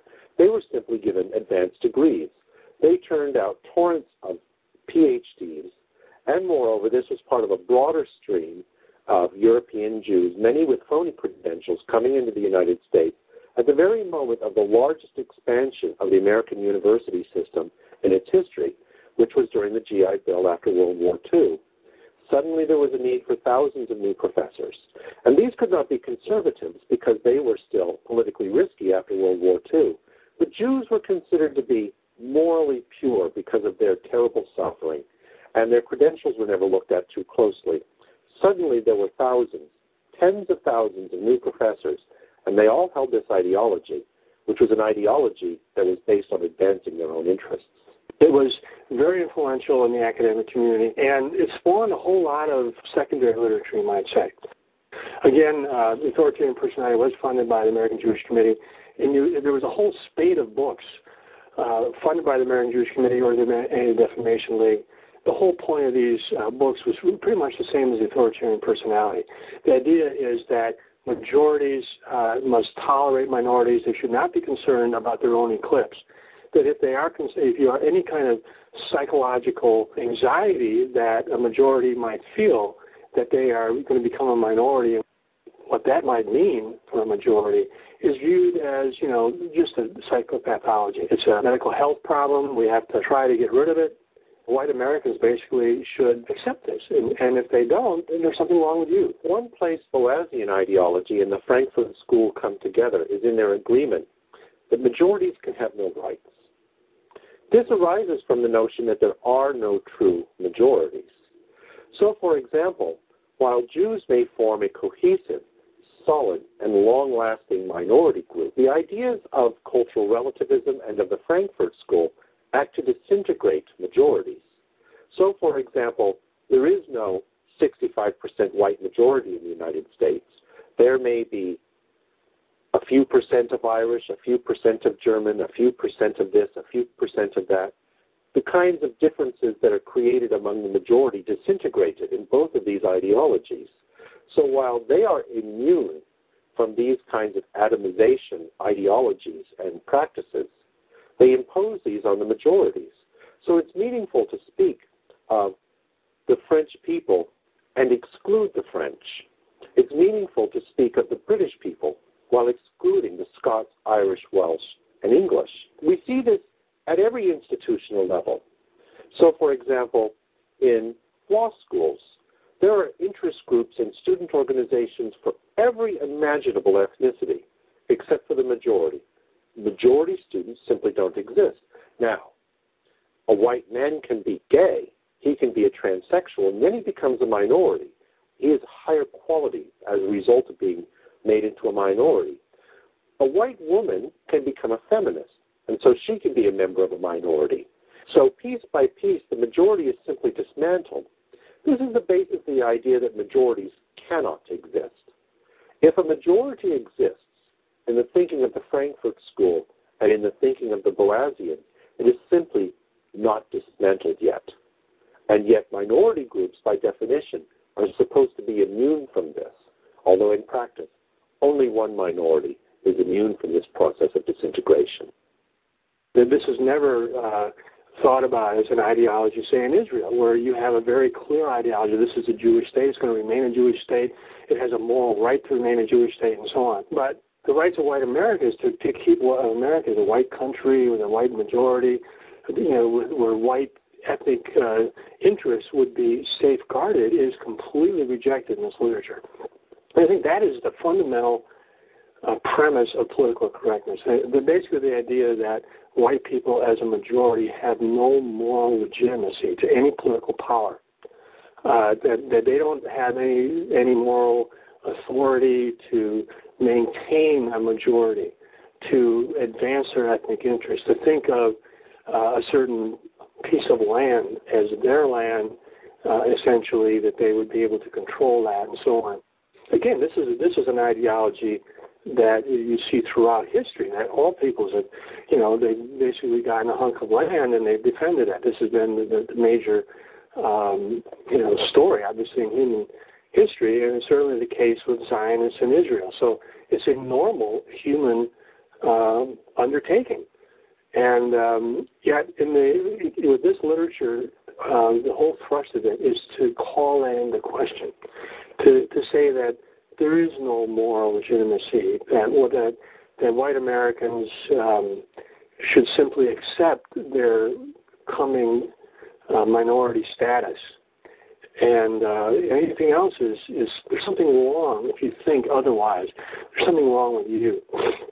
And, of course, the implicit idea here is that white people have nothing to fear about a future in which they are a minority, that their political interests, their ethnic interests are met by allowing tens of millions of people to come into the land, that they're going to vote, they're going to have their own ideas about what is a proper foreign policy, they're going to have allegiances to the people that they left behind, as Jewish Americans certainly have allegiances to Israel. So it's a very frightening thing. I think that one of the things about the Frankfurt School is it was always presented as fundamentally a moral issue and a psychiatric issue. And fundamentally, it's about white guilt. I think the big story of the 20th century is you start out in the 20th century, European peoples have divided up the world. They basically run the world. They're by far the most powerful, the most economically advanced, the most scientifically advanced. They run the world. And by the end of the 20th century, there is no moral legitimacy for having any sovereignty anywhere. In other words, European peoples have no moral right to sovereignty over any piece of land anywhere, even in Europe, traditional Europe, because you see the same people who are promoting massive immigration and so on into this country are promoting immigration to Europe and other areas. And increasingly in Europe, you're getting these ideas that there's no such thing as a nation based on a certain ethnic group that is defending their interests and their territory. Instead, there's a sort of the idea of a nation is simply a proposition, a certain moral set of values and rights and so on. And that's fundamentally what the Frankfurt School is promulgating, especially in the wake of the Frankfurt School. People like Lipset and Rav were basically strongly identified Jewish activists. They're associated with the ADL and so on. They are writing and basically saying the white Americans have no moral right to have a set of ethnic interests that they are defending.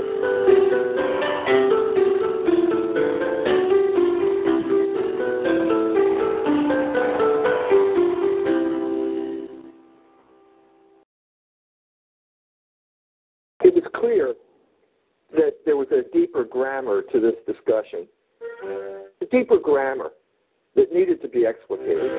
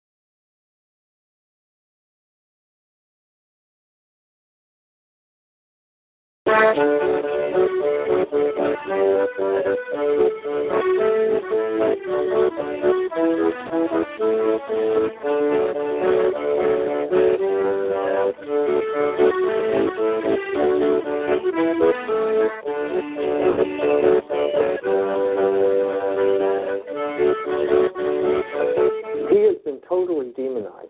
Hilaire Belloc has been totally demonized. Not only can you not mention the Jews as anti-Semitic, now it's obligatory in Catholic circles even to say he was an anti-Semite.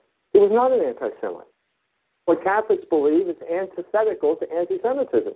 This is all purely a function of the Jewish control of the Catholic mind right now. There's somebody like Joe Pierce could write a biography of Belloc and say he was an anti-Semite. It's preposterous. This was an awful book. Why is that? Well, he feels he has to accept the canons of discourse that have been established by polite people in this world, and that means adopting Jewish categories and dealing with one of your own people.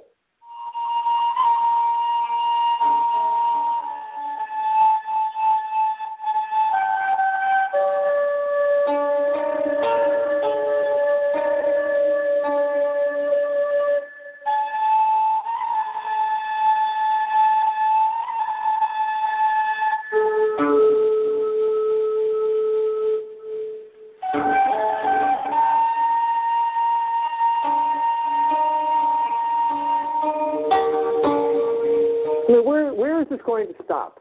This is what I keep asking.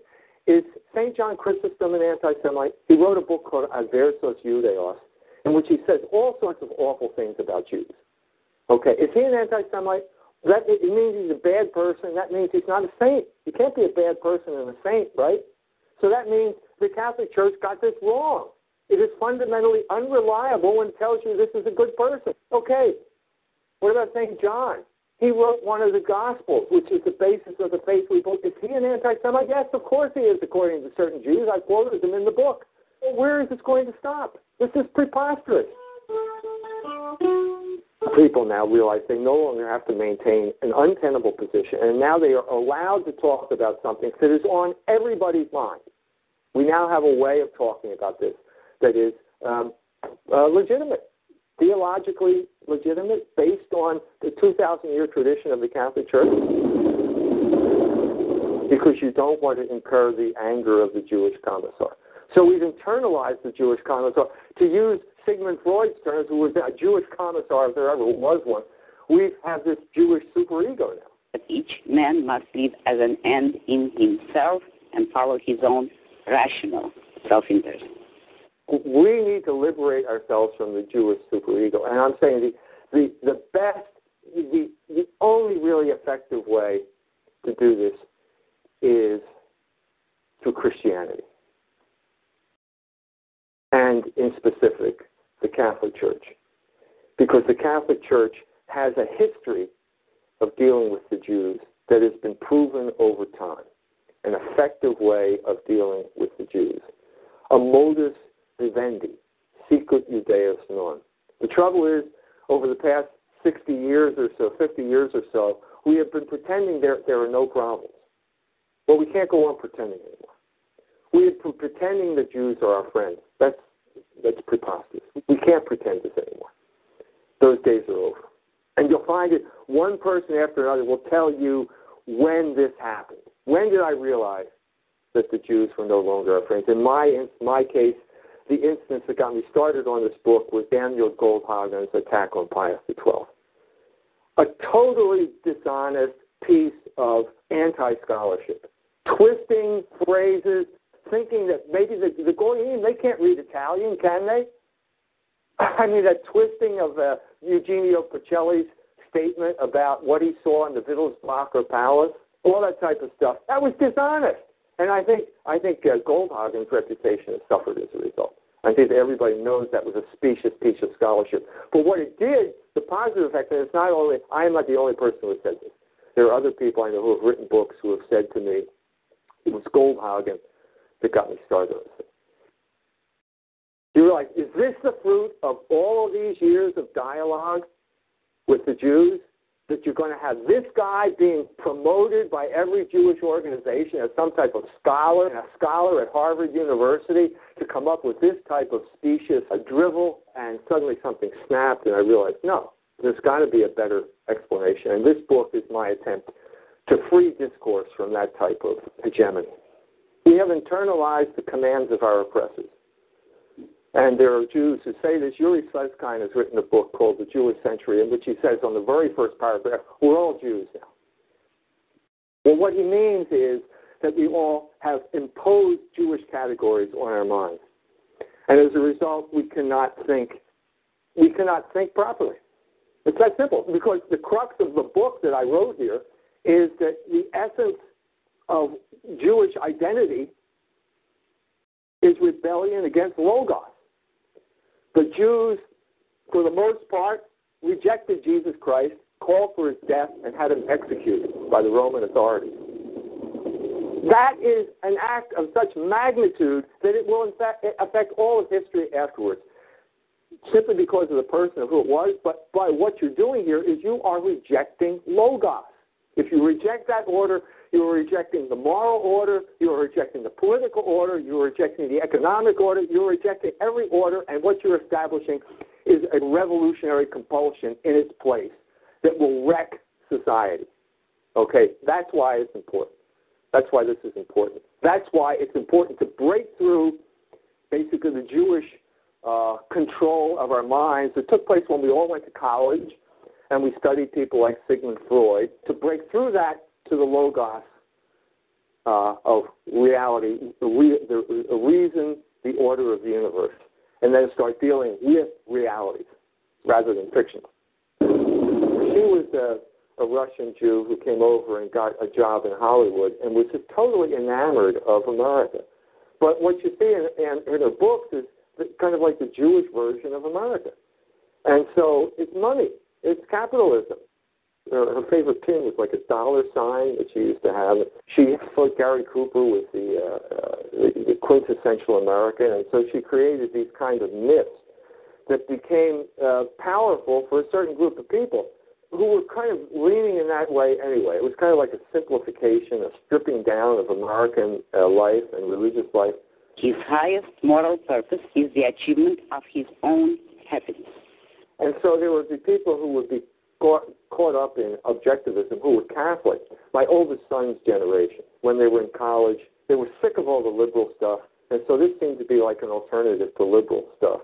And they'd go to these objectivist meetings, and then they'd realize, wait a minute, this is a Jewish operation. And the Goyim are kind of second-class citizens who just kind of go along with something that is basically not in their interest. I mean, if there were ever a classic instance of internalizing the commands of your oppressors, it is Ayn Rand's objectivist philosophy.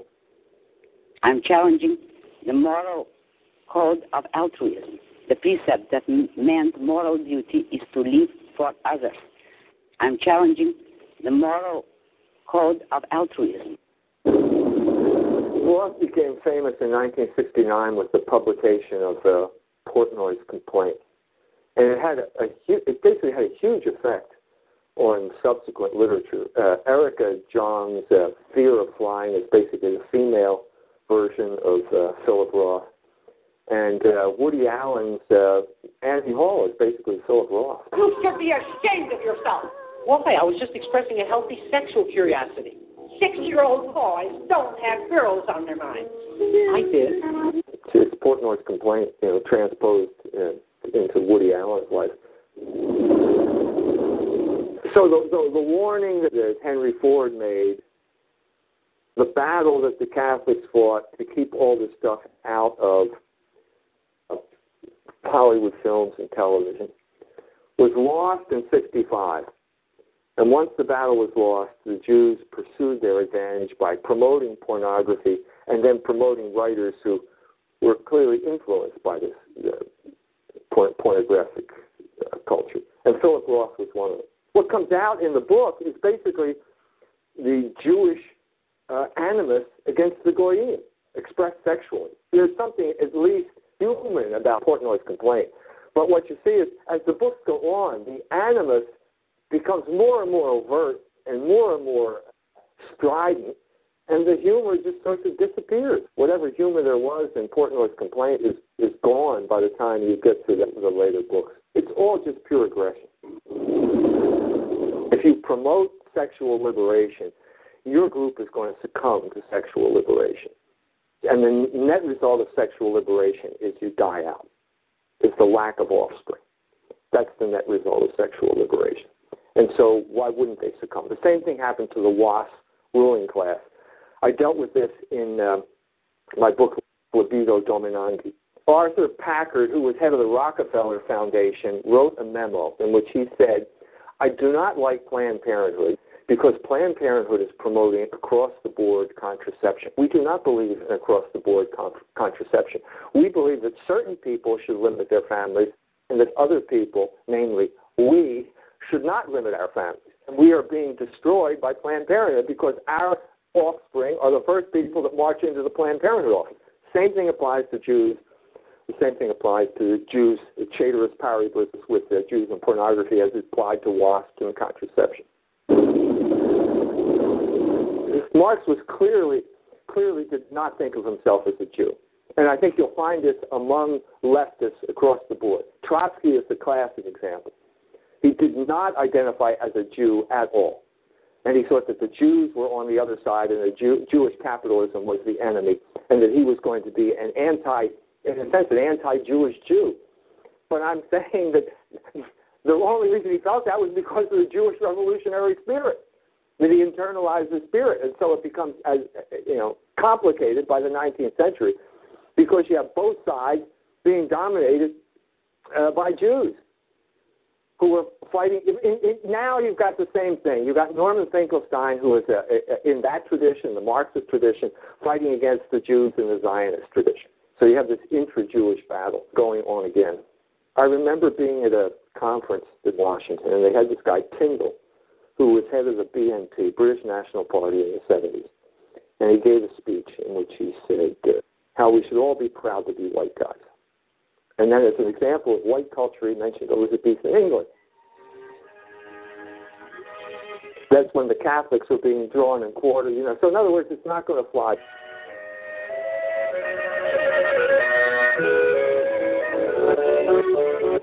Are the Irish white?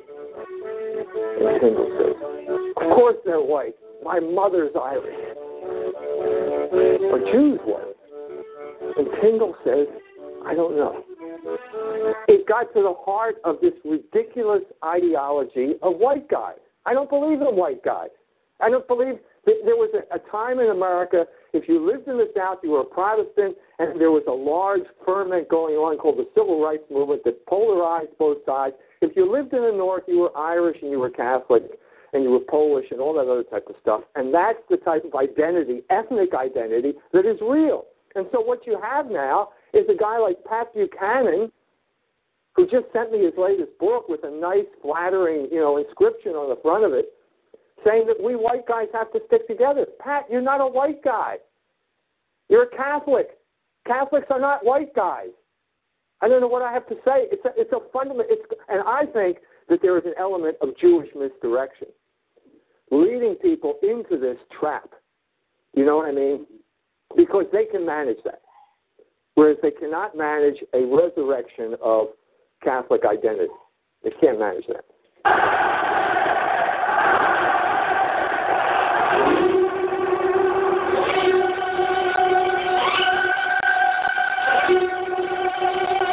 Nazism was itself a false identity. I mean, Germany, you were Protestant or you were Catholic. And that's the unfortunate situation after the Reformation and the 30 Years' War. And so what he tried to do was come up with some type of confection that was based on Wagner.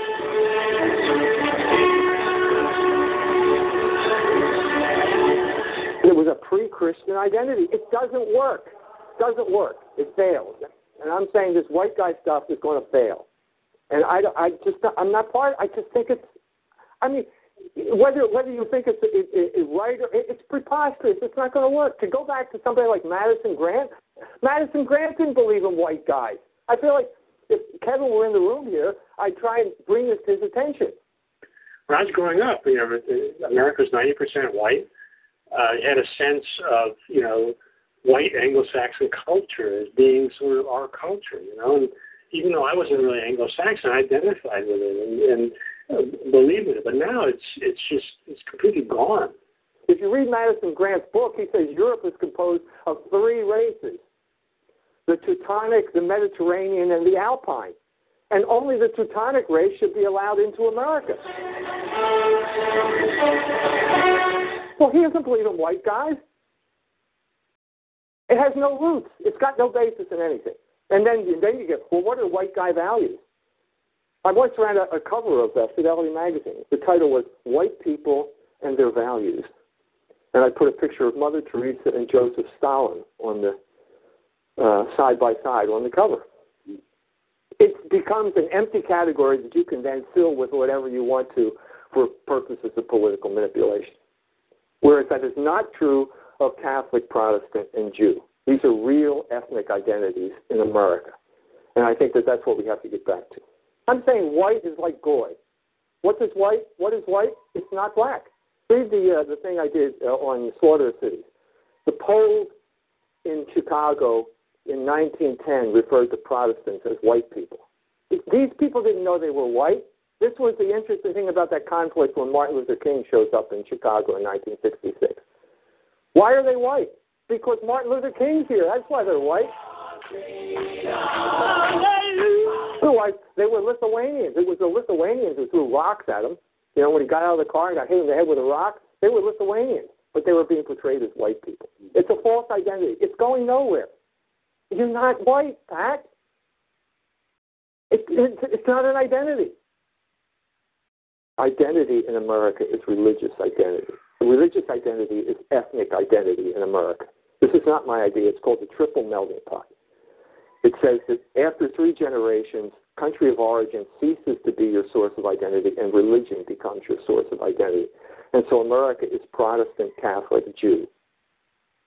That's what you are in America. And that's the source of your identity. And if you're not that, then you're prey to pseudo-identity. And pseudo-identity are NASCAR dads, which are consumer groups. They used to be called blue-collar workers. Now they're a consumer group called NASCAR dads. Harley-Davidson riders are another pseudo-group. It used to be blue-collar workers. And I'm saying white guy is a pseudo-identity that is created to keep people enslaved.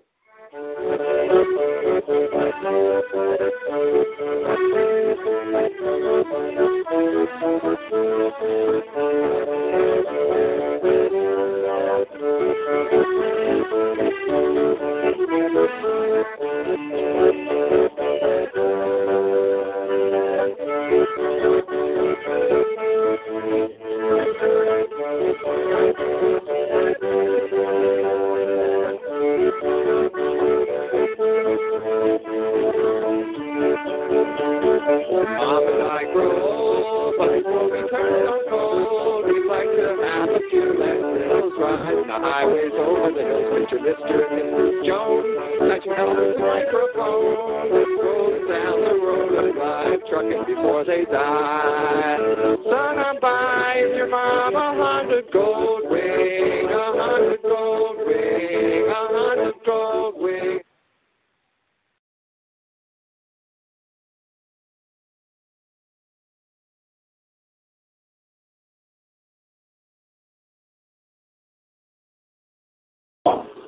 Good evening. This is Peter Helen with Dr. E. Michael Jones, on the show Israel. And the reason we call it Israel is Jesus is the fulfillment of what Israel, the people, should have been. And when you're engrafted into Christ, when you believe onto Christ, you become a member of the true Israel. That has always been the teaching of the church until the last 150 years. And America has been teaching through the radios, through the TV, another story on that. That true Israel is the nation that's over in the Middle East. And we need to reassert that true Israel is Christ. And if you're in Christ, you are the Israel of God. In the Old Testament, if we can touch on the theme that we're going to hit on, it's one of the best verses in Isaiah 57. And it says, "For thus saith the high and lofty one that inhabits eternity, whose name is holy. I dwell in the high and holy place with him also that is of a contrite and humble spirit, to revive the spirit of the humble and to revive the heart of the contrite ones." And then a verse later it says this, "For the iniquity of his unjust gain was I angry." Part of the themes we're going to touch on is the American Empire based on capitalism, usury, you could call it unjust gain. I think there's some themes here. You know, blessed are the poor in spirit, the poor are rich in faith, the rich are the ones who oppress. I mean, there's some themes that we're just going to keep in the background. Yeah. I think what you just took a trip, just got back from Iran and Mexico, and I think it's wise for us to talk about your week or so in Iran. Yeah. And Iran obviously is in the news. Some people want to say Iran is our number one enemy. You've heard that? Yeah. And there's probably truth to that. Benjamin Netanyahu certainly wants it to be our enemy because it's his enemy. And he wants us to fight his battles, use us to fight his battles, Israel's battles over in the Middle East. But we're in a period of change now, just dramatic historical change. The Obama administration has decided that they want an agreement with Iran. After 36 years of constant attempts to overthrow the Islamic Republic of Iran, beginning with the hostage crisis in 1979 following the takeover, the return of the Ayatollah. One way or another supporting the Iraqis in their war, using the Iraqis as our proxy, killed 1 million people.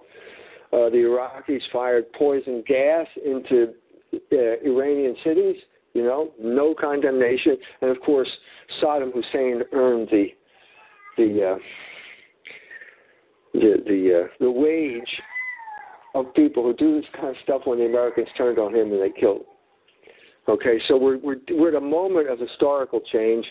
The Iranians would like to have the sanctions lifted, and so when I was there, as I said in the article, it's going to appear in Culture Wars, big delegation of high-powered Germans at the Masters of the Universal Hotel that I was staying at. Why are they there?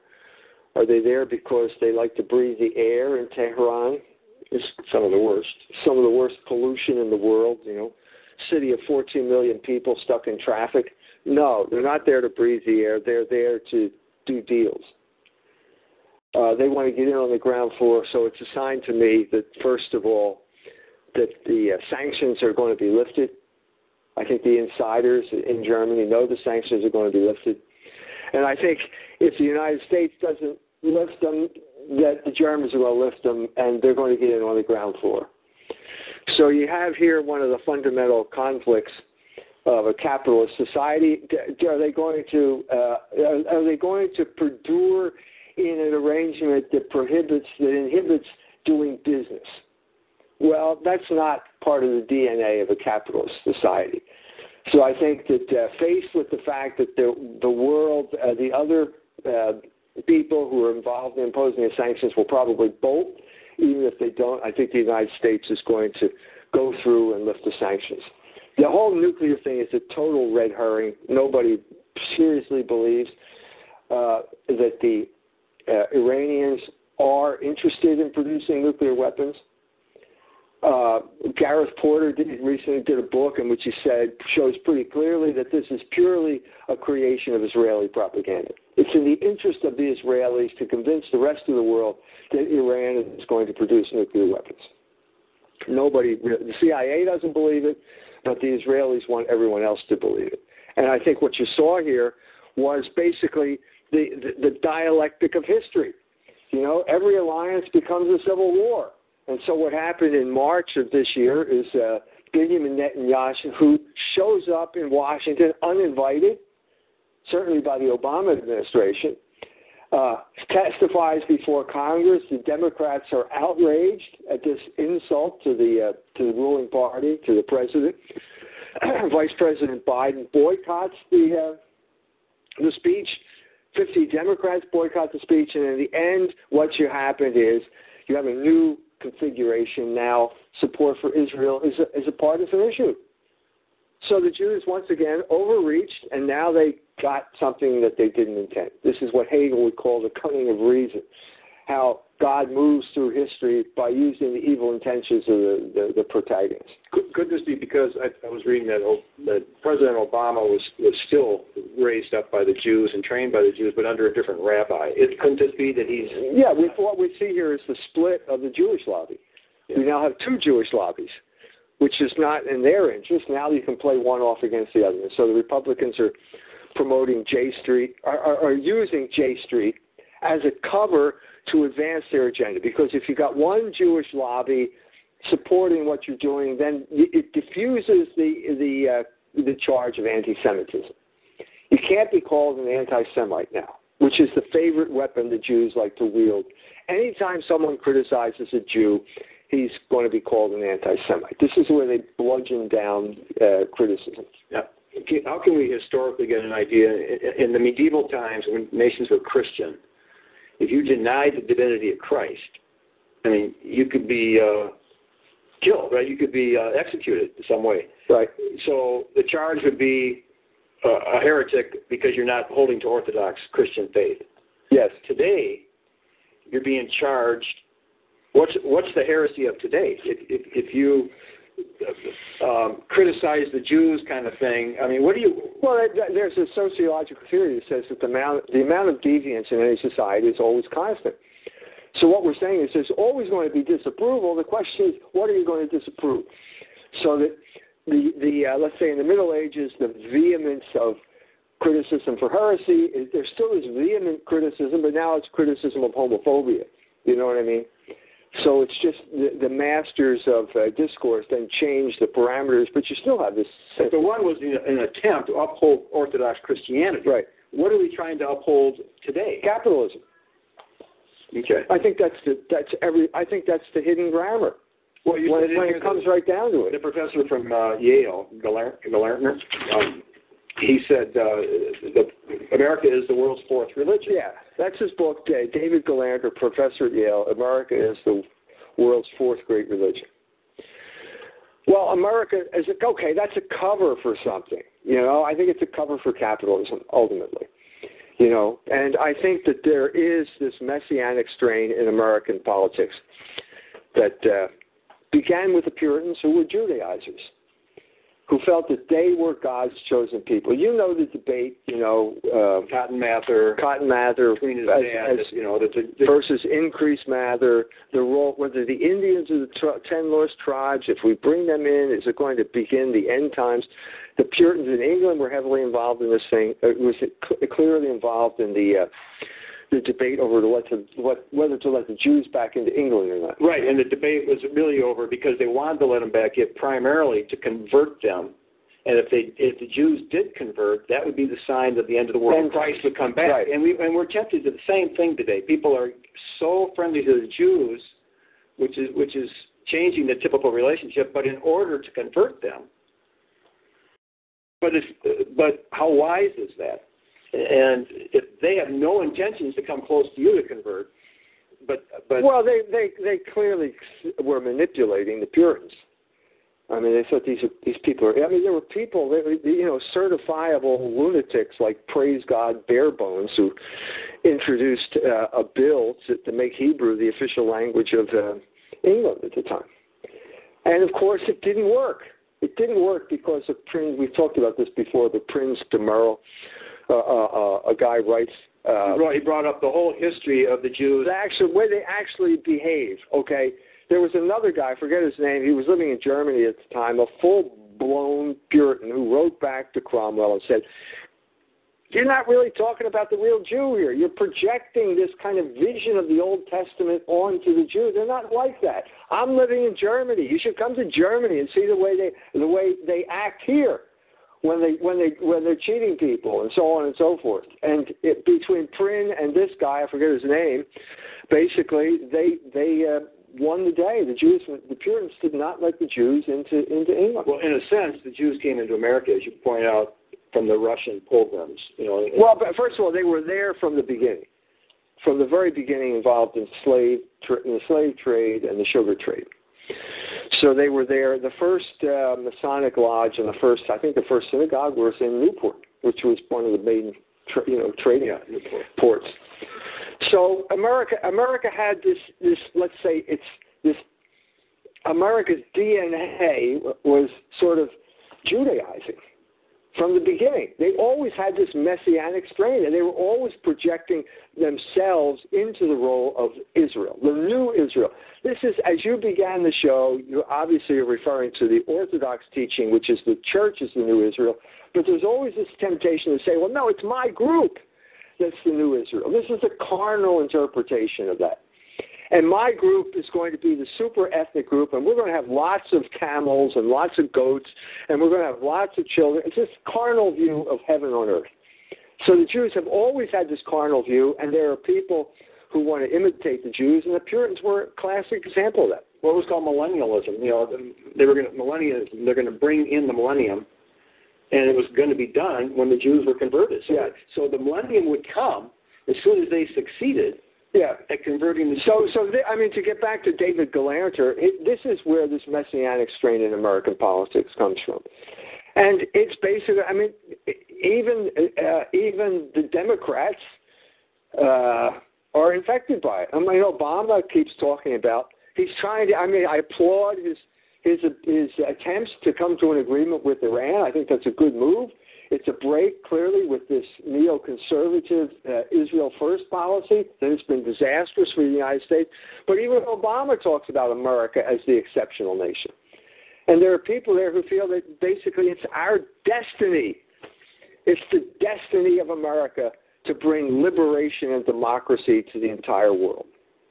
I don't know how anybody can believe this, but, maybe the people who believe in the tooth fairy, too, but well, obviously, the word for freedom has to be under question when freedom now is defined by gay right. marriage. So let's contextualize this by talking about what just happened in Indiana, where we don't have a government, where basically the people of the state of Indiana, through their elected representatives, first try to specify that marriage is between a man and woman. That's overturned by the courts. And then they try and come up with a Religious Freedom Restoration Act, which is supposed to say, okay, you can't be forced into being dragooned into supporting a gay marriage. Well, that's overturned.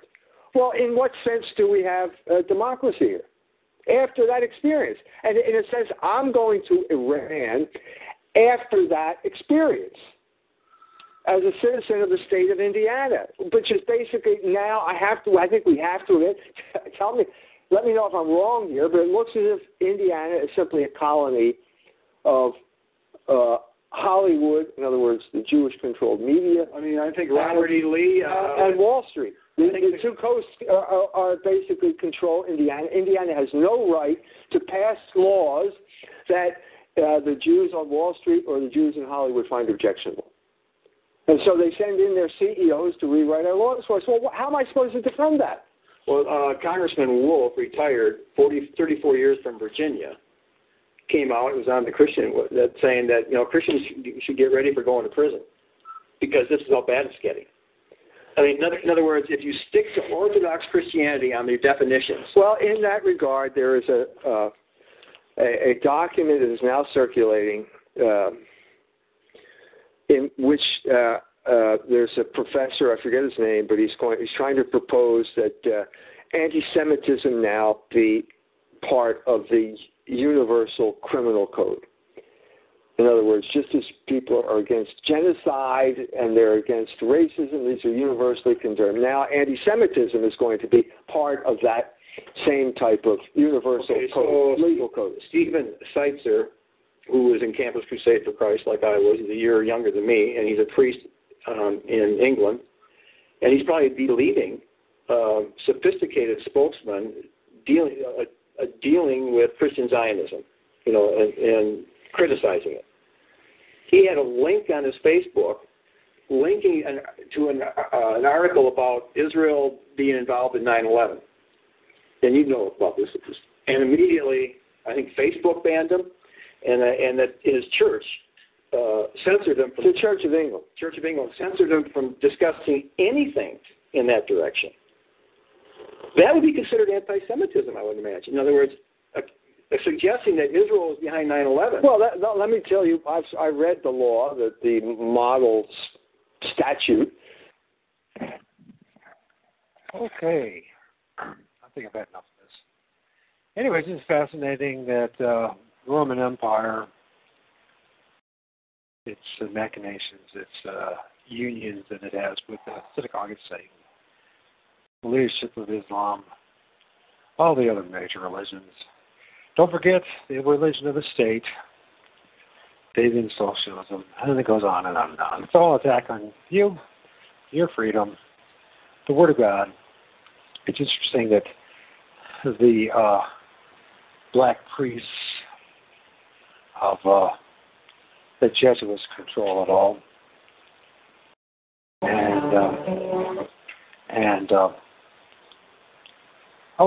well, we heard a Roman Catholic's point of view. So be it. Don't agree with everything, but there are some historical precedents for what he's saying. And what can you do about it? So just put your faith and trust in Jesus Christ and move on. Anyways, I got a 6 sons to deal with, so. For those who joined, thank you. God bless. Take care.